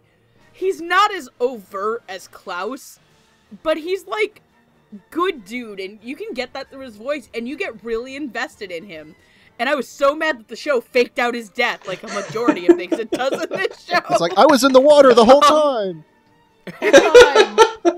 I use science to not die. Hey kids, you gonna set off an intergalactic EMP, jump in the pool, you'll be fine. Did he? Go ahead. Is this basically the space battleship Yamato equivalent of jumping into the fridge to dodge the nuke? I think the science is a little more sound, but kinda, yeah. You know, I know a lot of people might get a little bit annoyed that I'm making this reference. Indiana Jones, that's not a fantasy character. Look here, that man survived a nuclear explosion in a fridge. If that's not a fantasy, I don't know what is. If you know what that's I'll tell you guys what it's a reference from at the end after the recording, but those of you who have seen it, you'll know what it's from. John Bergmeyer was good as Ota. Ota doesn't really have a thing. Stephen Fu was... God, Stephen Fu needed to get smacked in the face a couple times in this show! Wasn't he the one who just... I want to fire... He's just like, he's really horny for the wave giant motion gun. yeah. By the way, we're at like an hour and a half, and this is the first time we're mentioning the wave motion gun. Oh yeah. By the way, for those who've seen the show, the there's a Yamato giant gun built in the middle of the ship that they blow things up with. And at one point, they literally do a fuck the police with it. Like, they legitimately, they're like, wait for it, turn the boat around! Fire! See ya, bitches! And go through the other end of the space hole. And then they shoot a building through another building. Building. Like, like, this And is great. And they nuked an island. The only time I will say that the wave motion gun being used was bad is when they killed the space cat on Aw. Jupiter. How dare you, Yamato? The cat didn't fucking deserve it. But man, Stephen Fu is horny for that gun. Like, he's like the gun otaku put on the boat. But no, I genuinely like when Stephen Fu gets to be in a lot of things, and I'm happy that he's kind of working his way up in Funimation. I think he's probably one of their great new actors that they have running around there. Fun fact, Aaron Roberts was the only person I could tell who was on the bridge by name. I was like, oh hey, there's the Aaron Roberts character. I would like to thank the multiple times I have watched Token Rambu Hanamaru for this moment. I have listened to enough of Aaron Roberts' screeching mother voice to understand this. But no, Aihara was great. I felt really bad for him at the end, because I think was it him or Nobu who finds out that one of his parents died? Like when they finally get back in range of Earth, I think that's Aihara. Yeah. Yeah. Aihara I felt yellow. really bad for him. Mm-hmm. And then there's Space Daryun. Oh, here it comes. Oh, I'm taking out the headphones. Daryun. Okay. Do you want me to really no, you do don't one? have to. You don't have to. Hardy's like, God, no, thank you. Holy shit! In space, no one can hear you, Yeah. Daryun. No, I don't think Shima really gets to be connected to Daryun because he's kind of Shima's a little bit. Shima had a couple moments where I wanted to shoot him out of the gun. The part where him and Kodai fight and Ojito's like, okay, you two assholes, clean the entire boat. And he's just like, fucking really? But no, Shima was great. I think, I like getting to hear Riko kind of play these characters. It kind of reminded me not of Daryun, but of Haruhito from Grimgar. They were kind of very much in that same range, and I loved the shit out of him in Grimgar. That was, to date, probably one of his best performances. I really like that he kind of redeems himself by the end. I do feel like he kind of gets relegated to the side, kind of, in the end, when I feel like the show set him up as, like, one of the bigger characters. But, all in all, good performances. Excellent. Yeah, I'm largely in agreement. I'm in agreement. This is a good set of characters. I agree. Like Oda and Aihara didn't get to do too much, but I do think Aaron and John did a good job, like giving the characters what they needed for the show. Stephen Fu is kind of fun as Nanbu, just being kind of obnoxious and a little full of himself. And he's the one who spends a good chunk of the show mooning over Mori, right? Yes. And it's like, it's not gonna happen, dude. Like, stop. Don't make a fool of yourself. I really enjoyed what Riko brought to the performance for Shima. I particularly like the part where he's talking to Robert McCullum's character and kind of learning that, like, this thing that has been the foundation of my entire investment in this fight is probably bullshit, and I don't know how to take that. I need to. My dad died for a like while. my father died for nothing, and now I have to deal with that. Great. And I thought he just played that very well, as like just the arc this character has to go through of like reconciling what he used to think and what is now the truth in front of him, what he has to do. Like all of them, I thought Phil Parsons was the real standout here. I just liked him as Sonata. He was just very amusingly like blunt and forward, and I was very mad that he might die because I liked him. And they give him a sad backstory, and it's like, don't you do this show? Don't do this to me. Don't. But they didn't, because they're jerks like that. But yeah, no, I enjoyed these performances a lot. And with that, we are now out of our groups. We are on to what I would consider like the 4 big leads of the show. And boy, oh boy, are we starting off with a doozy. First up, we have the one, the only, the big blue baddie himself, Albert Dessler, aka Blue Space Hitler, if you couldn't guess. He is played by Chris Rager, and he's just awful. Just the worst. Jesus Christ. All to impress a girl who doesn't like him. Good God. You know, think of it this way. He has very similar motivations to comic book Thanos. Yeah. Oh, Christ, you're right. Yeah.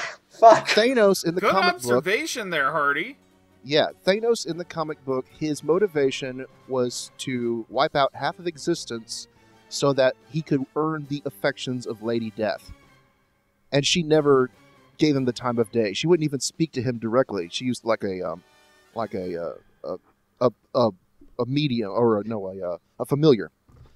Dessler's entire deal is he wants to unite the entire universe under his rule so that Starsha will love him. Because he believes that peace can only be attained if he has enslaved the entire universe.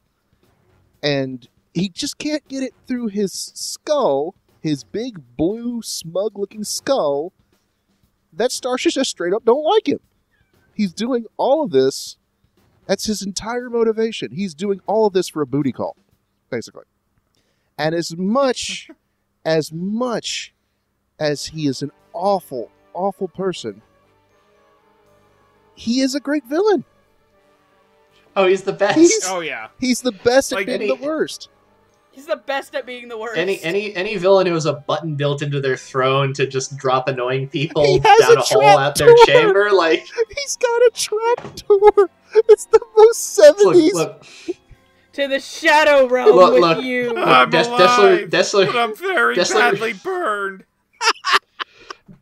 Dessler is objectively terrible as a person, but the minute that happened, it was like, I am here for this. You are great.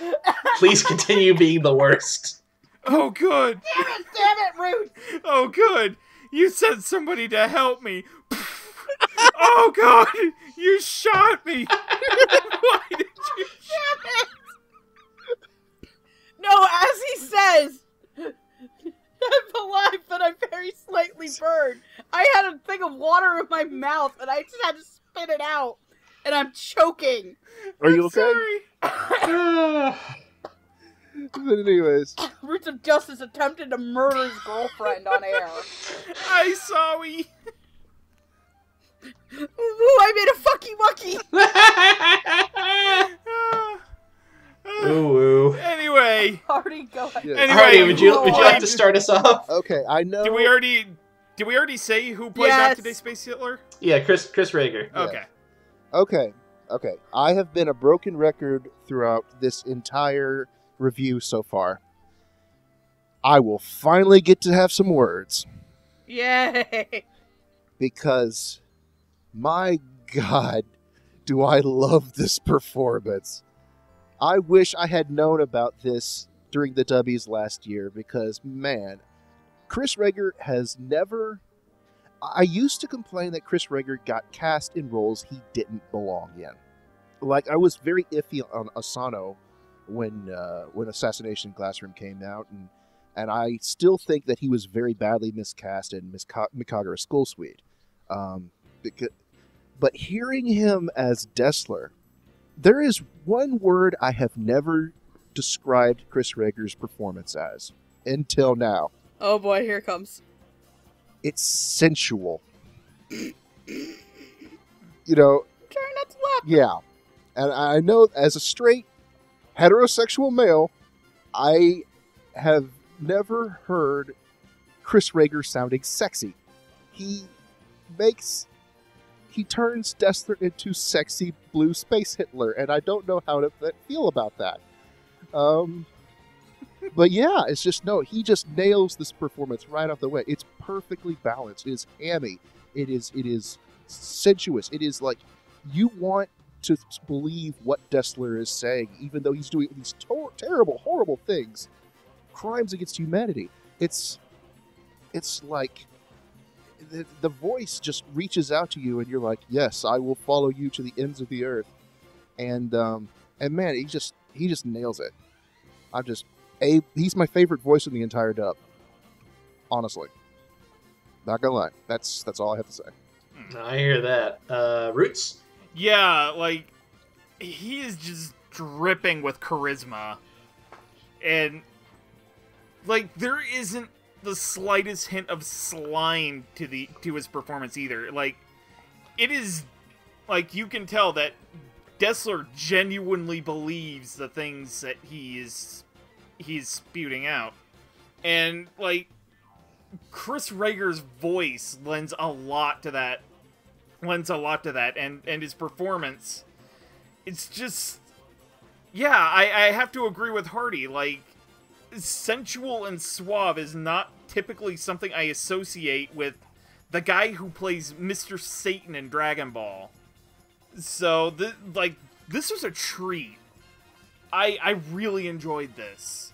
It's probably, like, it is probably my favorite performance, like, I can't really say of last year, because I didn't end up giving him the dubby, but it was definitely, like, one of my favorite performances of his, and one of my favorite performances of the year. Excellent. Megan?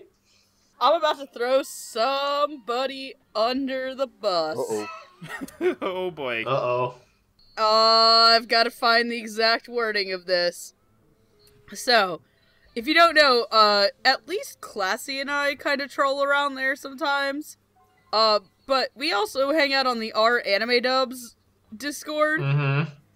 Get her, Dragon! It's time for you to get thrown under the bus. Oh no. Oh dear. Oh no. When he and I were talking about, Yamato one night. One day while I was watching it, and he goes, man, a lot of this cast doesn't stand out to me, except for one. Damn it, Chris Rager, you're making me feel things. So, we were talking, and I was just like, you know what, like, I think this man has a boner for Chris Rager in this show. Oh god.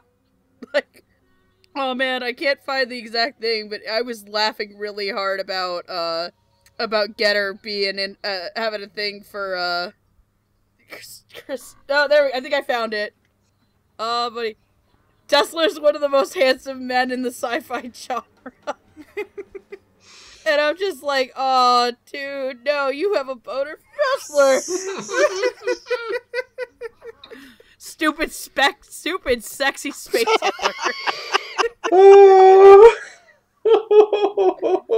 Feels like I'm wearing nothing at all. Nothing at all. Nothing at all. Nothing at all. Starsha, I'm wearing nothing at all.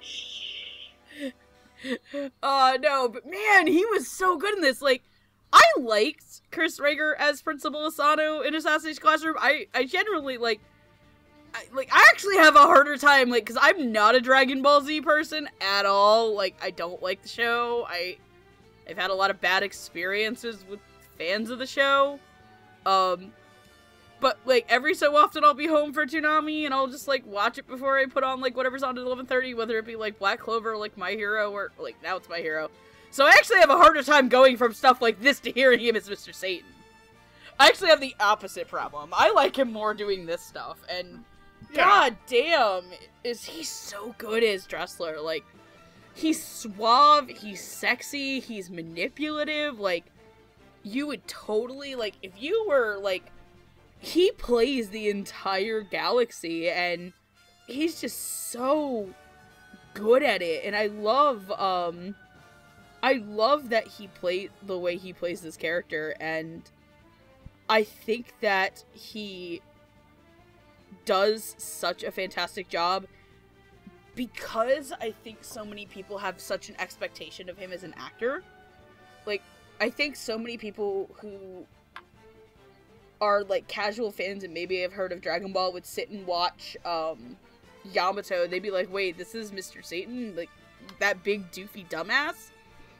And just goddamn, like, I want to see Chris Rager play more characters like this. If he's given the same direction that Jerry gave him, dude would knock it out of the park as a lot of villains. And this is no exception. So, one of the best performances in the show, and if this show hadn't started in November, I think, of last year, and is out of W contention, he would easily have, like, best in a drama at this point. Like, he's that good. Amon? I'm in full agreement. Chris knocks this one out of the park. He is just so...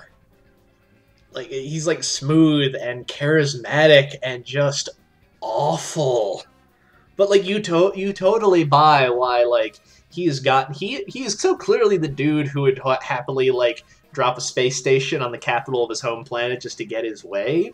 But you totally buy why everyone has been following him up to this point. He's just so wonderfully terrible. Like, Chris is great. I agree. Like, I hope Chris Rager gets more chances to play characters like this in the future because he does a phenomenal job here. I'm actually a little frustrated because, as we noted, Yamato was qualified for the W's last year, but I think since only about 4 episodes came out before December, I'm not sure we even got to his performance by that time. Which is frustrating for me because I would definitely given him my award last year for, like, best in a drama or something if I had seen it then. He is fantastic and definitely one of the highlights of the show for me. But now that we're done talking about Space Hitler, let's talk about some good people who we actually like, shall we? Oh yes! Yeah. Oh boy. So next up we have the one, the only, the Admiral of the Yamato herself. We have one Juzo Okita, played by Brian Mathis, the noble heart and soul. Oh, hail Admiral Bone Daddy! I knew it was coming. I knew it was coming. But it didn't prepare you at all. What do we think of Brian Mathis's performance as our favorite captain? Hardy, would you like to start? Yes, I would. I love his bombastic quality. Like, he has so many great speeches in this show that, and he's sort of like the opposite of someone like Dessler, whereas Dessler just oozes charisma and is just sort of, very manipulative. Okita has no problem telling it like it is. He just comes out and says it, and I love just the honesty and the straightforwardness that Brian gives him. He's probably one of my favorite characters in the show just because he's like he's like the typical noble, do the right thing, no matter the cost sort of guy. And it's a very different sort of take on other characters that Brian has played, like especially Elias, whereas Elias was very naive and just sort of childlike. Brian or Okita is just completely the exact opposite. He is very mature, level-headed, and he's not afraid to get stuff done. And so, yeah, that's I think he did a fairly good job. He might be a little, if I had any criticism, he might be a little bit flat, if I don't think that's the right word, where it does sort of sound like at times he's just reading his lines, but that would be my own any criticism. I like the energy behind it. All right, Roots. Truth be told, Brian Mathis's Okita took a little bit of time to grow on me, but I do like how earnest he plays the character. Like, when you start getting into the backstory of him and the whole situation that led to the Gamela War, like, you start to feel for him, and I'm trying to think of the point in time in which his voice as Okita clicked for me. But there was a very clear moment where I'm just like, okay, you know what? This works. It was fairly early on. I think it was like as they were starting to warp away from Earth for the first time. Like, there was a speech he gave Was it at the line crossing? That might have been it. Where he gives a speech, and then I just started feeling his voice as a character, and I ended up really liking it by the end. Especially the interaction between him and Tatum's character, as Tatum's character is on the verge of blowing his ship up and damaging the Yamato. Like, that put a tear in my eye. So good on you, Brian Mathis. I really liked it. It's a shame that he's probably not going to have, like, much, if anything, to do in 2202, because I think he's, like, the soul of the ship now. So I hope he shows up. I mean, we already have ghosts in this show as it is. Like, that wouldn't be too out there. Ghost in the ship. Yeah, Ghost in the ship. Like, at the end of the show, he ends up becoming the soul of the ship, like Kodai and what's her name ended up being. Yeah. Megan? Man, I'll follow you into battle any day, Admiral Bone Daddy. Oh. Could be my wingman anytime. But no, man, like, dude, like, it's hard to put into words what I like about Brian Mathis as Okita. Because at times, if you're not really, like, I feel like if you weren't somebody who was, like, super into anime dubs, you would hate this performance. It can come off as very flat and very, very, like, kind of, oh no, something's going on, and very Spockish. But I feel like, as a character, Okita kind of is holding a lot of things to his chest, because he's hiding the fact that he's basically dying the entire boat ride. Yeah. Yeah. Outside of a couple of people, and yet he's still such a good man and tactician. I like when he's like, nuts! Which is apparently like a really old gag from like the old 70s show, which I was not even a thought. Oh no, it's even better. That's a real thing that happened. In like real Japanese. No, that's an actual thing that happened during World War II. Oh, neat. Yeah. But like, there's a lot of, it's just such a, it's like Hardy said, it's like where Elias is naive and older sounding, Okita is older sounding because he's already seen so much shit. And I felt for him in those last couple arcs where he was just like dying and slowly like losing himself, and how he gives himself over to be the ship because the spirit of Mamoru Kodai wanted to help his little brother get laid. What a good brother. It's like, hey, I know I'm supposed to revive the Earth, but man, my brother's sad because his girlfriend's dead. Why don't I, fix this for you? Best wingman of the show. Yep. Good job, Kodai. Good job, older Kodai. Like, okay, I hate to derail this, and you can cut it out if you want. Have you guys ever seen the video from... It's a clip of JoJo's Part 4. Where, yeah. Josuke opens it, and it's the kind of goon-looking friend. Okuyasu. And it's like, Okuyasu, and he's like, hey! And he comes in the house, and the mom is like, oh, are you one of Josuke's friends? And then, they introduce themselves, and then he leans over and goes, dude, your mom is hot. And it starts playing He Lives in You from The Lion King, and Kakyoin, fades in from the side. He lives in you. He lives in me. That's what I imagine, that's what I'm imagining when Kodai makes the thing go off. He lives in you. And then Okita lives in the ship to revive the Earth to make it blue because he's got all of the memories of Earth when it was in the ship. But, no, I thought Brian Mathis was fantastic. I would probably prefer his Elias performance a little bit over, Okita. But they're both really good performances, so it's like, oh no, I could have chocolate instead of vanilla. Yeah. Amon? Yeah, no, I thought Brian did really well here.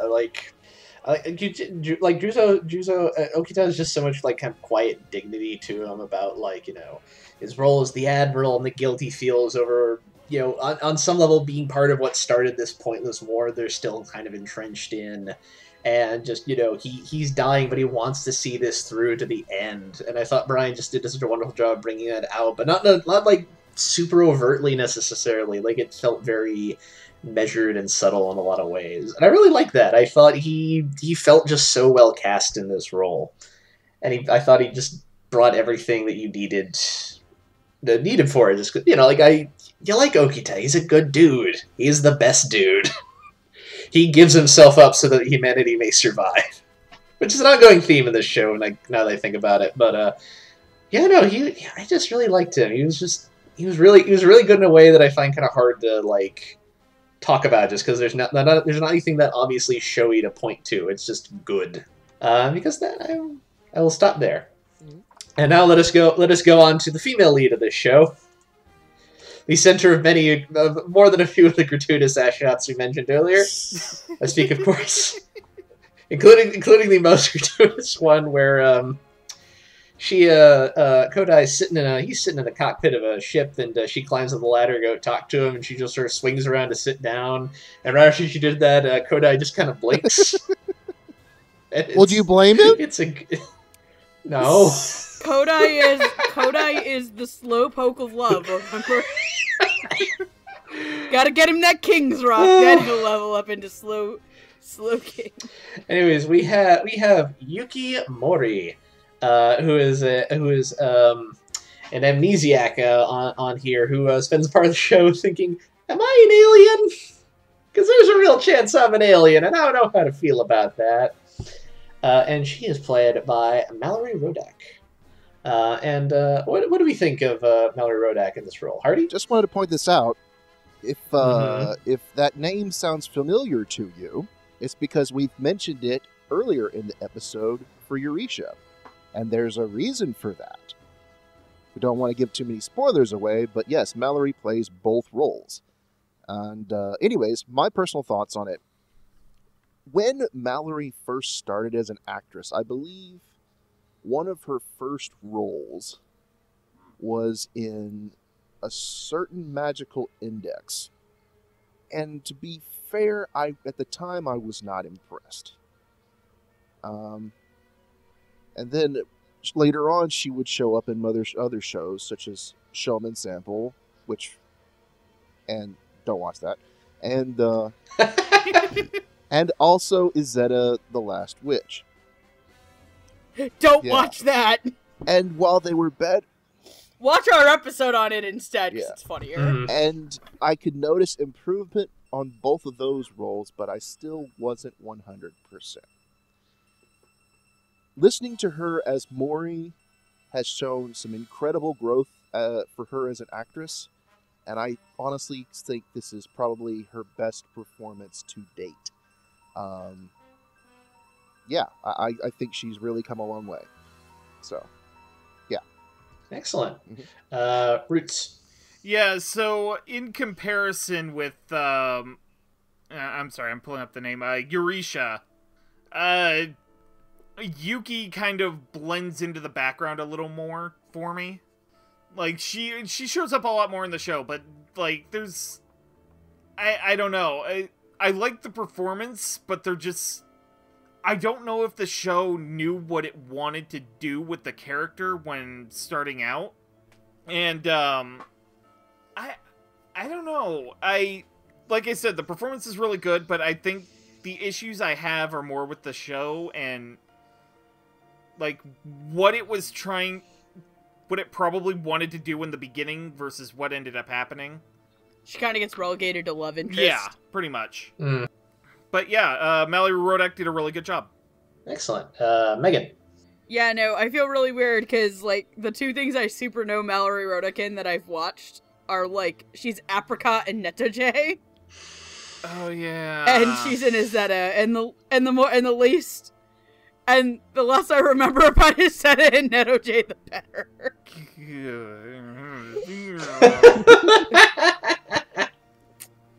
This is revenge for making me choke, honey. Fair. The adventures of Megan and Roots flirting with each other on the internet. I would tell the story about what happened on our first date, but we'd be here for a while. Yeah, maybe in another episode. No, Mallory Rodak was actually really great in this, and I like how you could tell Yuki and Eurisha apart. Yeah. And there is actually a scene where the two of them are together talking to each other. And it is very, very surreal. And Raleigh was like, I've never done this before. On her Twitter. I do like that she is a little bit more stern in the beginning, and she slowly starts opening up to Kodai. Not Okito Nozer, but I do wish that she kind of didn't become the love interest, and Eurasia became like such a more interesting character than she did at the end. I was kind of sad though when she got put into a space coma. Yeah. But she came back, and obviously everyone got their big space operas happy endings. In more ways than one. Until ship probably got wrecked again in 2202. Yep. But no, I really like Yukimori. I really like this performance. It's I would say out of the main four, it's only because I think the character itself kind of hinders in the sense that it starts out in one way and ends up in another. And I'm with Roots and I'm a little bit torn on it, but I also really, really like it. And it's very, very hard to criticize this. This is probably my favorite Mallory Rodick performance that there is out right now, besides another one I can't talk about. So, good on you, and I really hope that she gets to play more characters like this, too, instead of, like, in bad fan service shows. We can only hope. And I also hope, because I also enjoyed Mallory in this role. You mentioned some of the funniness of how Mori's written in the show, but I thought I thought she still played the character very well. Oh, yeah. I thought she was very good with what she was given. I liked the way she played off a lot of the characters. I liked her continued frustration with Kodai for one reason or another. Oh, she's stuck with this man, and he's so dumb. He is very good at certain things, just not that one. And I thought she brought a lot of I liked the sternness she had in the beginning. I liked that she warmed up to people. I liked watching her go through this arc where she has to deal with I'm not even sure what my identity is anymore, and dealing with that. And yeah, for that matter, I mean, fake being someone she's not for a while, even though she's pretty sure it's okay, I am who I am now, but I'm involved in a ploy. And I have to go through this and try not to die, because I'm on a prison planet now, and this might end badly. Yes. Prison break! Woo! Yeah. She was a lot of fun, and I really enjoyed her performance. And from the looks of things, Mori's still a pretty big character in the sequel series, so here's hoping that's true. But now we're on to our final role, to the man we have been making fun of the whole night. Love Slowpoke. It's Love Slowpoke. It's Love Slowpoke. It is Lieutenant Susumu Kodai, who's played by Christopher Wakamp. What did we think of Christopher's performance in this role? Hardy, would you like to start? Yeah, I think he did a fantastic job, and it's good to see, because Christopher Wakamp has sort of low-key been one of my favorite new actors ever since I think he made his debut in Laughing Under the Clouds. And I have been really impressed with him so far, and I'm finally glad to see that he gets to play a main role. Even though he was the lead in Laughing Under the Clouds, but then again, the three boys sort of shared the lead. Yeah.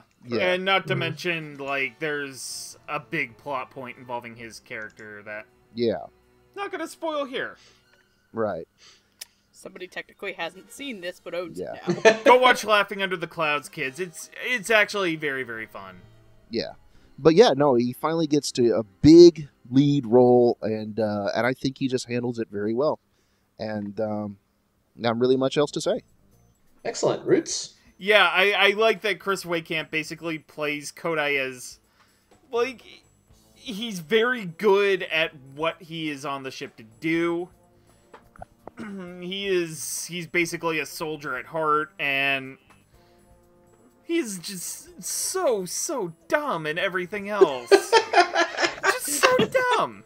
He's so oblivious. I want to learn how to fly your ship. Well, you can't. Why not? Because you can't.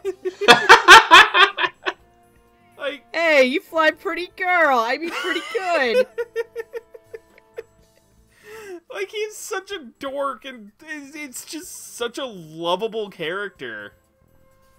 Like, I really can't wait to see what 2202 has in store for him.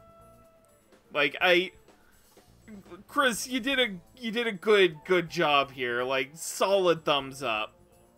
He's just so dumb. Is he adorkable, Roots? He's very adorkable.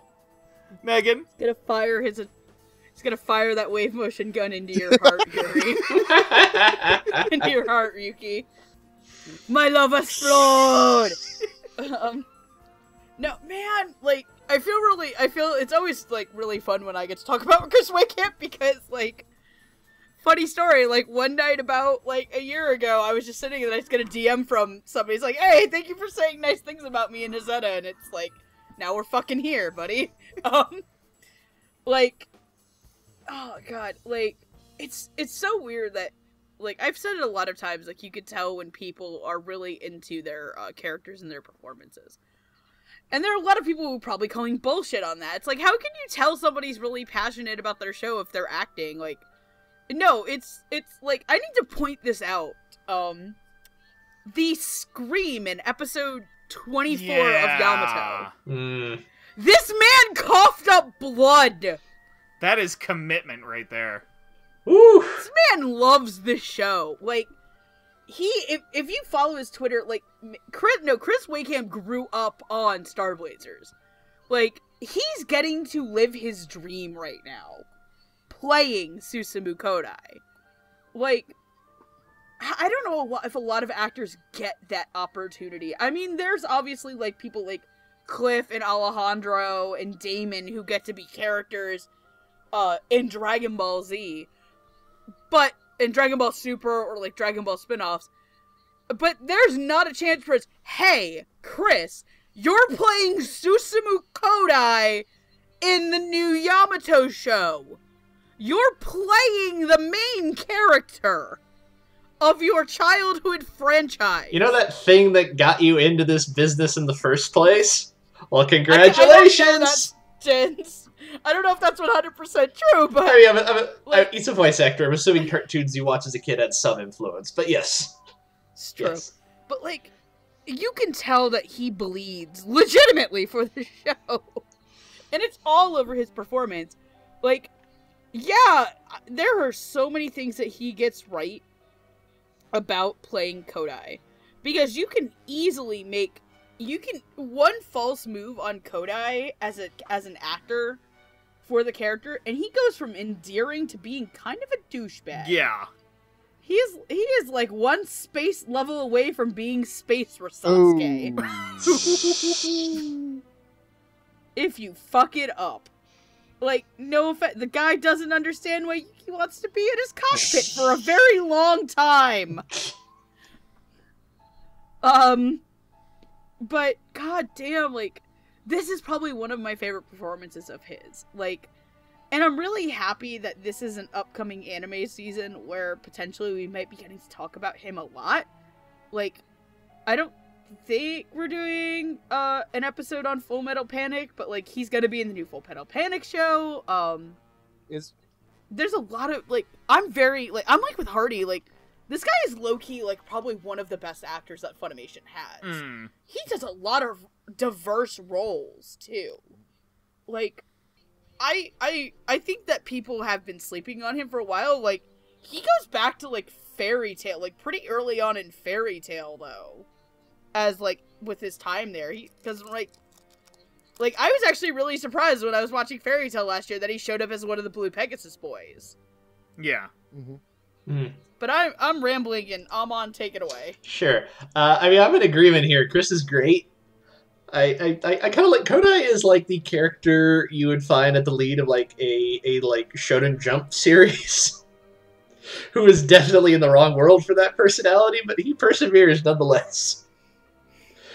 And Chris is he's great as this. I just love how he plays Kodai as like just his like when he's being brash and stubborn and like, why can't I learn to pilot a ship? Why not? Explain this to me. I'm stupid. And he's very, I just like him a lot. He gets pumped up and serious when he needs to be, and he's endearingly moronic at other times, and he's just really good in this. Like, I can't imagine anyone else playing this role now. He's just so fun in this, and you can tell that you can just tell like he's really excited to be here. Yeah, I don't have anything particularly more insightful to say, but I would like to share something I remembered. Would you like to know what Kodai's name in the old Star Blazers dub was? What? His character's name was Derek Wildstar. Oh, I love old adaptational scripts. They are so good. Yeah, and Dessler was Deslock. I forgot about all this. Like, this was... I wonder if one of the other buttons on Dessler's thing is a desk lock button. Like, Star Blazers was a thing I watched as a kid, because it was on, like, public access television, like, all over the West Coast. Like, I can't remember an area I lived in when I was a child that didn't have it. Oh, yeah. Sorry, yeah? Were you going to say something? You moving on to final thoughts? Yes, we were moving on. Let us move on to final thoughts. What do we think about overall how this show went? Hardy, would you start us off? Yeah, I teased a bit about this at the beginning when we were talking about the director, but I guess my experience with this dub in general, I would not say it's the best dub I've ever heard, because those are lofty claims. I certainly would never say it's a bad dub, because that is simply untrue. It's just nobody really stands out except for maybe a handful of performances. That it kind of makes it difficult to really discuss on the show. That's why I kept saying, everyone did a good job. That's all I have to say. It speaks a lot to the dub itself in that there is nothing wrong with it. I wouldn't see probably putting it, other than maybe like a standout performance like Dessler or something, which just blows everyone away. I wouldn't say there's anything wrong with it, and that's perfectly fine. There has a market for a dub that just works, if that makes any sense. Like, yeah, I mean, I've heard some absolutely incredible dubs, but they've always had like one or two weak performances. This doesn't have that. This is a dub that simply just works. And they don't get enough credit as often as they should. And Yamato, Star Blazers, this dub in general, it's one of those dubs, and I really, really hope that it convinces more people to get into the lore and to start exploring more about Leiji Matsumoto and Yamato series in general, because it made a fan out of me for sure. I mean, I started this show not knowing... I started it half a year ago, when it first started, watching it weekly, not knowing anything about it. And I was like, okay, this is pretty cool. And then as it kept going on, I'm like, I'm getting more invested in this. I really, really like this. And now I'm going to go to the next convention, and I'm going to look for a model Yamato kit, and it will be my first model that I will ever put together. That's how much of an impact this show made on me. Like, my final thoughts of the dub is that it just works. That's all I can say. It just works.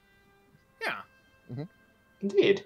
Roots. Now, I should say in the outset that this was my winner for Best Ensemble Cast when it comes to the dubbies.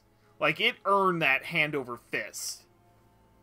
There are a lot of moving pieces to this dub. A lot of characters that for one reason or another we weren't able to talk about today. Right. Like, every little piece of this puzzle had to be in exactly the right place for this to work. And I am really glad to say it did.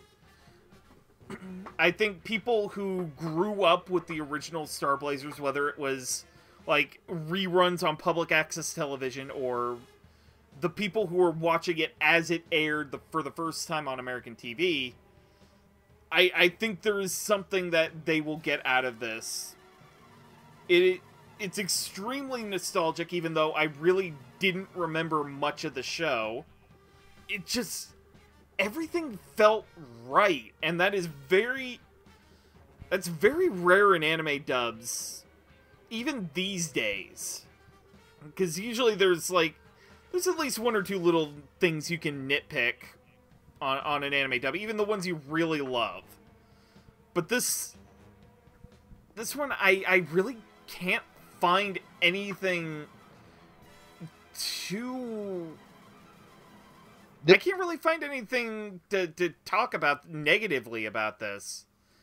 Like, it's nowhere near perfect, but, like, this is something I could easily recommend to people who maybe don't really know much about anime or dubs. Like, this is something I could recommend to people who like space operas, like Star Wars or Star Trek. Good stuff all around. Everybody did a great job. 2 thumbs way up. Yeah, it just works. It just works. Yeah. Time to be a broken record on the... It just works straight. Sorry, go ahead, Hardy. It's like King Crimson in JoJo's. It just works. Just works. You just made a bunch of people angry. No, but for me, like I said at the very beginning of this show, I don't like sci-fi stuff a lot. Like, I am very much more like a fantasy, urban fantasy, like, that type of person. This was a show that captivated me. Like, I got super, super into this. And the dub really did help. If this was a dub that had, like Root said, like, a nitpicks performance, like, one mediocre one of the bunch, I don't think I would have gotten as into it as I did.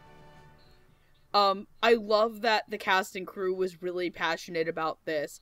I loved every little, like, niche detail that they put on there. Like I said, as somebody who doesn't really love dub songs, I like that they dubbed the songs. Yeah. I like that they, even though that this was a show, that was really big, they didn't go for super, super obvious names in super obvious places. Like, I think this is probably one of the more creative castings that Funimation has done in a long time. Like, there wasn't like, oh hey, like, we're gonna put Todd Haberkorn as, like, Shinya the slimy guy, or hey, we're gonna get Tatum to be Dressler because Tatum can do Suave. I really like a lot of minute things about this, and I'm really happy I took the chance and started watching this. And I totally was only debating buying the limited edition of this that's coming out in July. And now I'm totally getting the limited edition of this that comes out in July. I'm not gonna buy a model Yamato. I'm not that type of person. I don't have the fucking space for it. I don't have the space for it either, or the is... time, but I want it. My space is reserved for Nendroids! But one of the other things I really do want to say, and I don't know if he's gonna get to listen to this, but I hope he does, I really want to give a huge shout out to, Zethus. I think Zether. I think it's Zether. Zether. Sorry, there's 2 people with, like, very, very similar usernames on the Funimation Discord, who is probably the biggest Yamato cheerleader on this planet. That guy fucking bleeds Yamato, and I can see why now. Thank you, dude, for being a really passionate fan and kind of, like, spurring me to watch this on beyond having signed up to do this.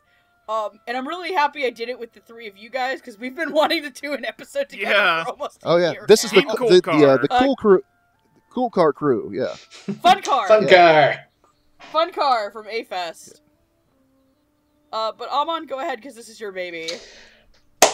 I really like this. I really like this show in general. Like I said, I didn't know a lot about Star Blazers. I didn't have a lot of expectations going into this, other than, like, I generally like things with, you know, spaceships and space in it. I'll probably enjoy this show. This ended up being extremely my jam, like, in ways that I was not really expecting it to be. And the dub definitely bolstered that a lot. Like, this was just everything I love about, like, sci-fi and old war movies, and just with this wonderful acting and directing on top of it. I think one thing I agree about is I think this is very much like an ensemble show, to the point where, like, it is kind of hard to pick out, like, really stand-up performances, because it's kind of designed to not have any. it is very much just like a bunch of really talented people getting together and putting out something really good. And it was just a delight to listen to from start to finish. I was so happy with this. I'm so happy that like I didn't keep sitting on this for like God knows how long, and just got to sit down and watch it. This was so excellent. And I was so happy with listening to this. Like, just thumbs up all around. Like, this might actually enter to like, not necessarily like best dubs I've ever heard, but as far as like personal favorites go, this might go up there actually. I haven't quite decided yet, but like I was really happy with this. It's probably my favorite dub for like a science fiction show. I mean, it's up there, although it's probably not going to knock Bebop off the top because Bebop. But True. I mean, look, saying you're not as good as Cowboy Bebop is not really that bad. It's like, oh no, you're not as good as what's widely considered maybe the best English language dub of all time. Yeah. Oh dear, Like, that's so terrible. Oh, your movie's not as good as Casablanca. Exactly. It's like it's not really a demerit. That might actually be that might be more of a compliment than anything. Yeah, no, I was really happy with this. If anything, too, one of the things I also really want to say to you, just like as a compliment to the show, like, even like people who aren't on the episode really fucking like this show, like Steph. Yeah. Mm. Like, even Lilac really likes this too. So, if that doesn't like, literally everybody who's on the podcast who's watched the show and has like openly admitted to watching the show, like, likes the show. Even people who aren't on it, like Pika Greg from our anime and the Funimation, our anime dubs and the Funimation Discord, like, really fucking likes Yamato. M. Deller, who's starting it now. There's a lot of people we know just who really just started the show and just genuinely enjoy it, and it's probably one of the best shows that I think one of the better examples of this. Also, I would kill for this to go in fucking Toonami. Oh, totally. Yeah. 100%. Mm-hmm. Just so more people would watch it, because there are just some people who need to see it so that they can hear certain actors doing things and just break their expectations of those actors. Yeah. Yeah. Space boats. Yeah. Space boats. Space boats. Man, this cruise got done a lot quicker than I thought. Yeah, right. Maybe it was Tonight's the the weed. night that we got the boat. We're going downtown, gonna pick up goats. Space goats, the final frontier. And ride, how we ride. Rock the boat, baby. Don't tip rock the boat over. Rock the boat over. Except for you can't actually turn Oh, this yeah. one over. Yeah, that's difficult. There's no up in space. Whee! All right. So on that note, if you would like to watch Space Battleship Yamato 2199, you can watch it subbed on Crunchyroll, and you obviously can watch the dub on Funimation's streaming website. You can get a subscription there for, what is it about now? Like $7? $5.99 a month.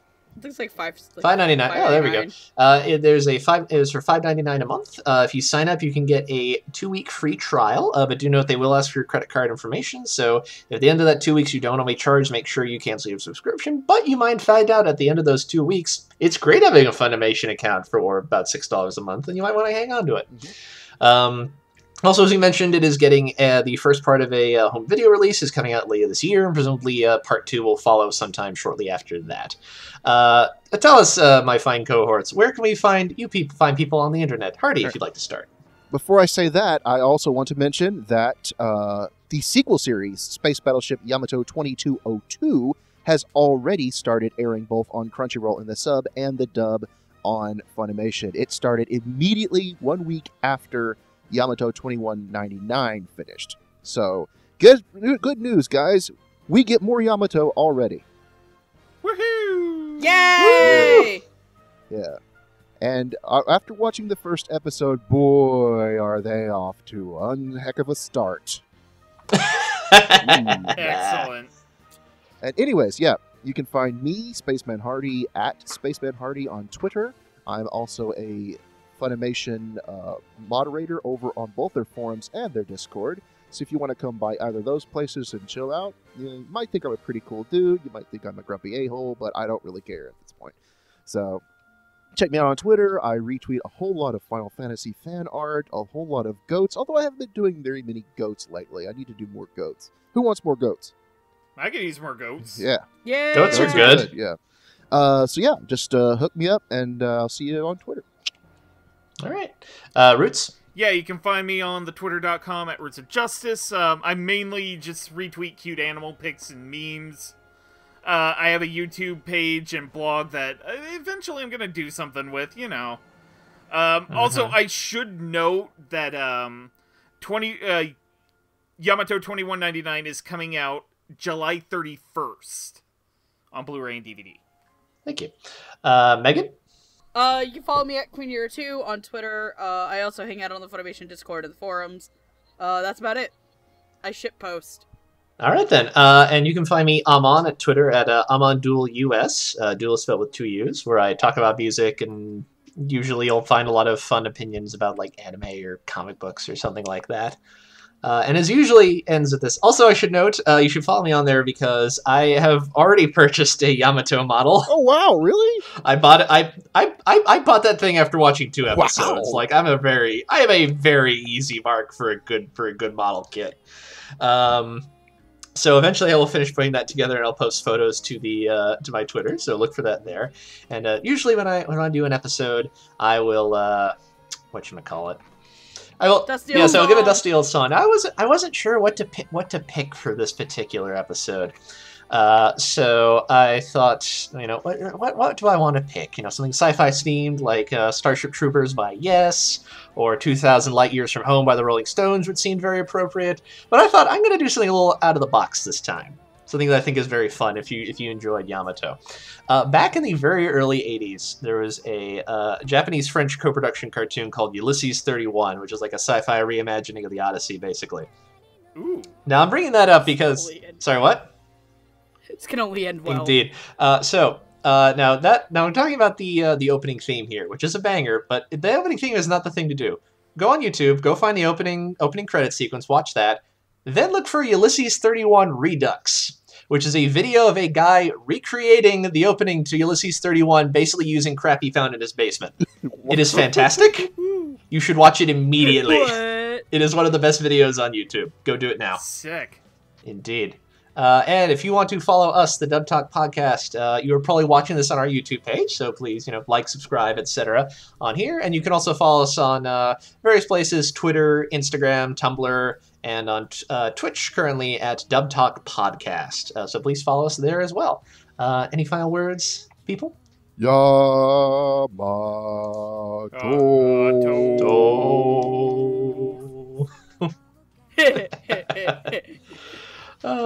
Good night, nerds. Night, everybody. Woo! Otaku on my. Otaku on dead dubba. Did I get possessed again?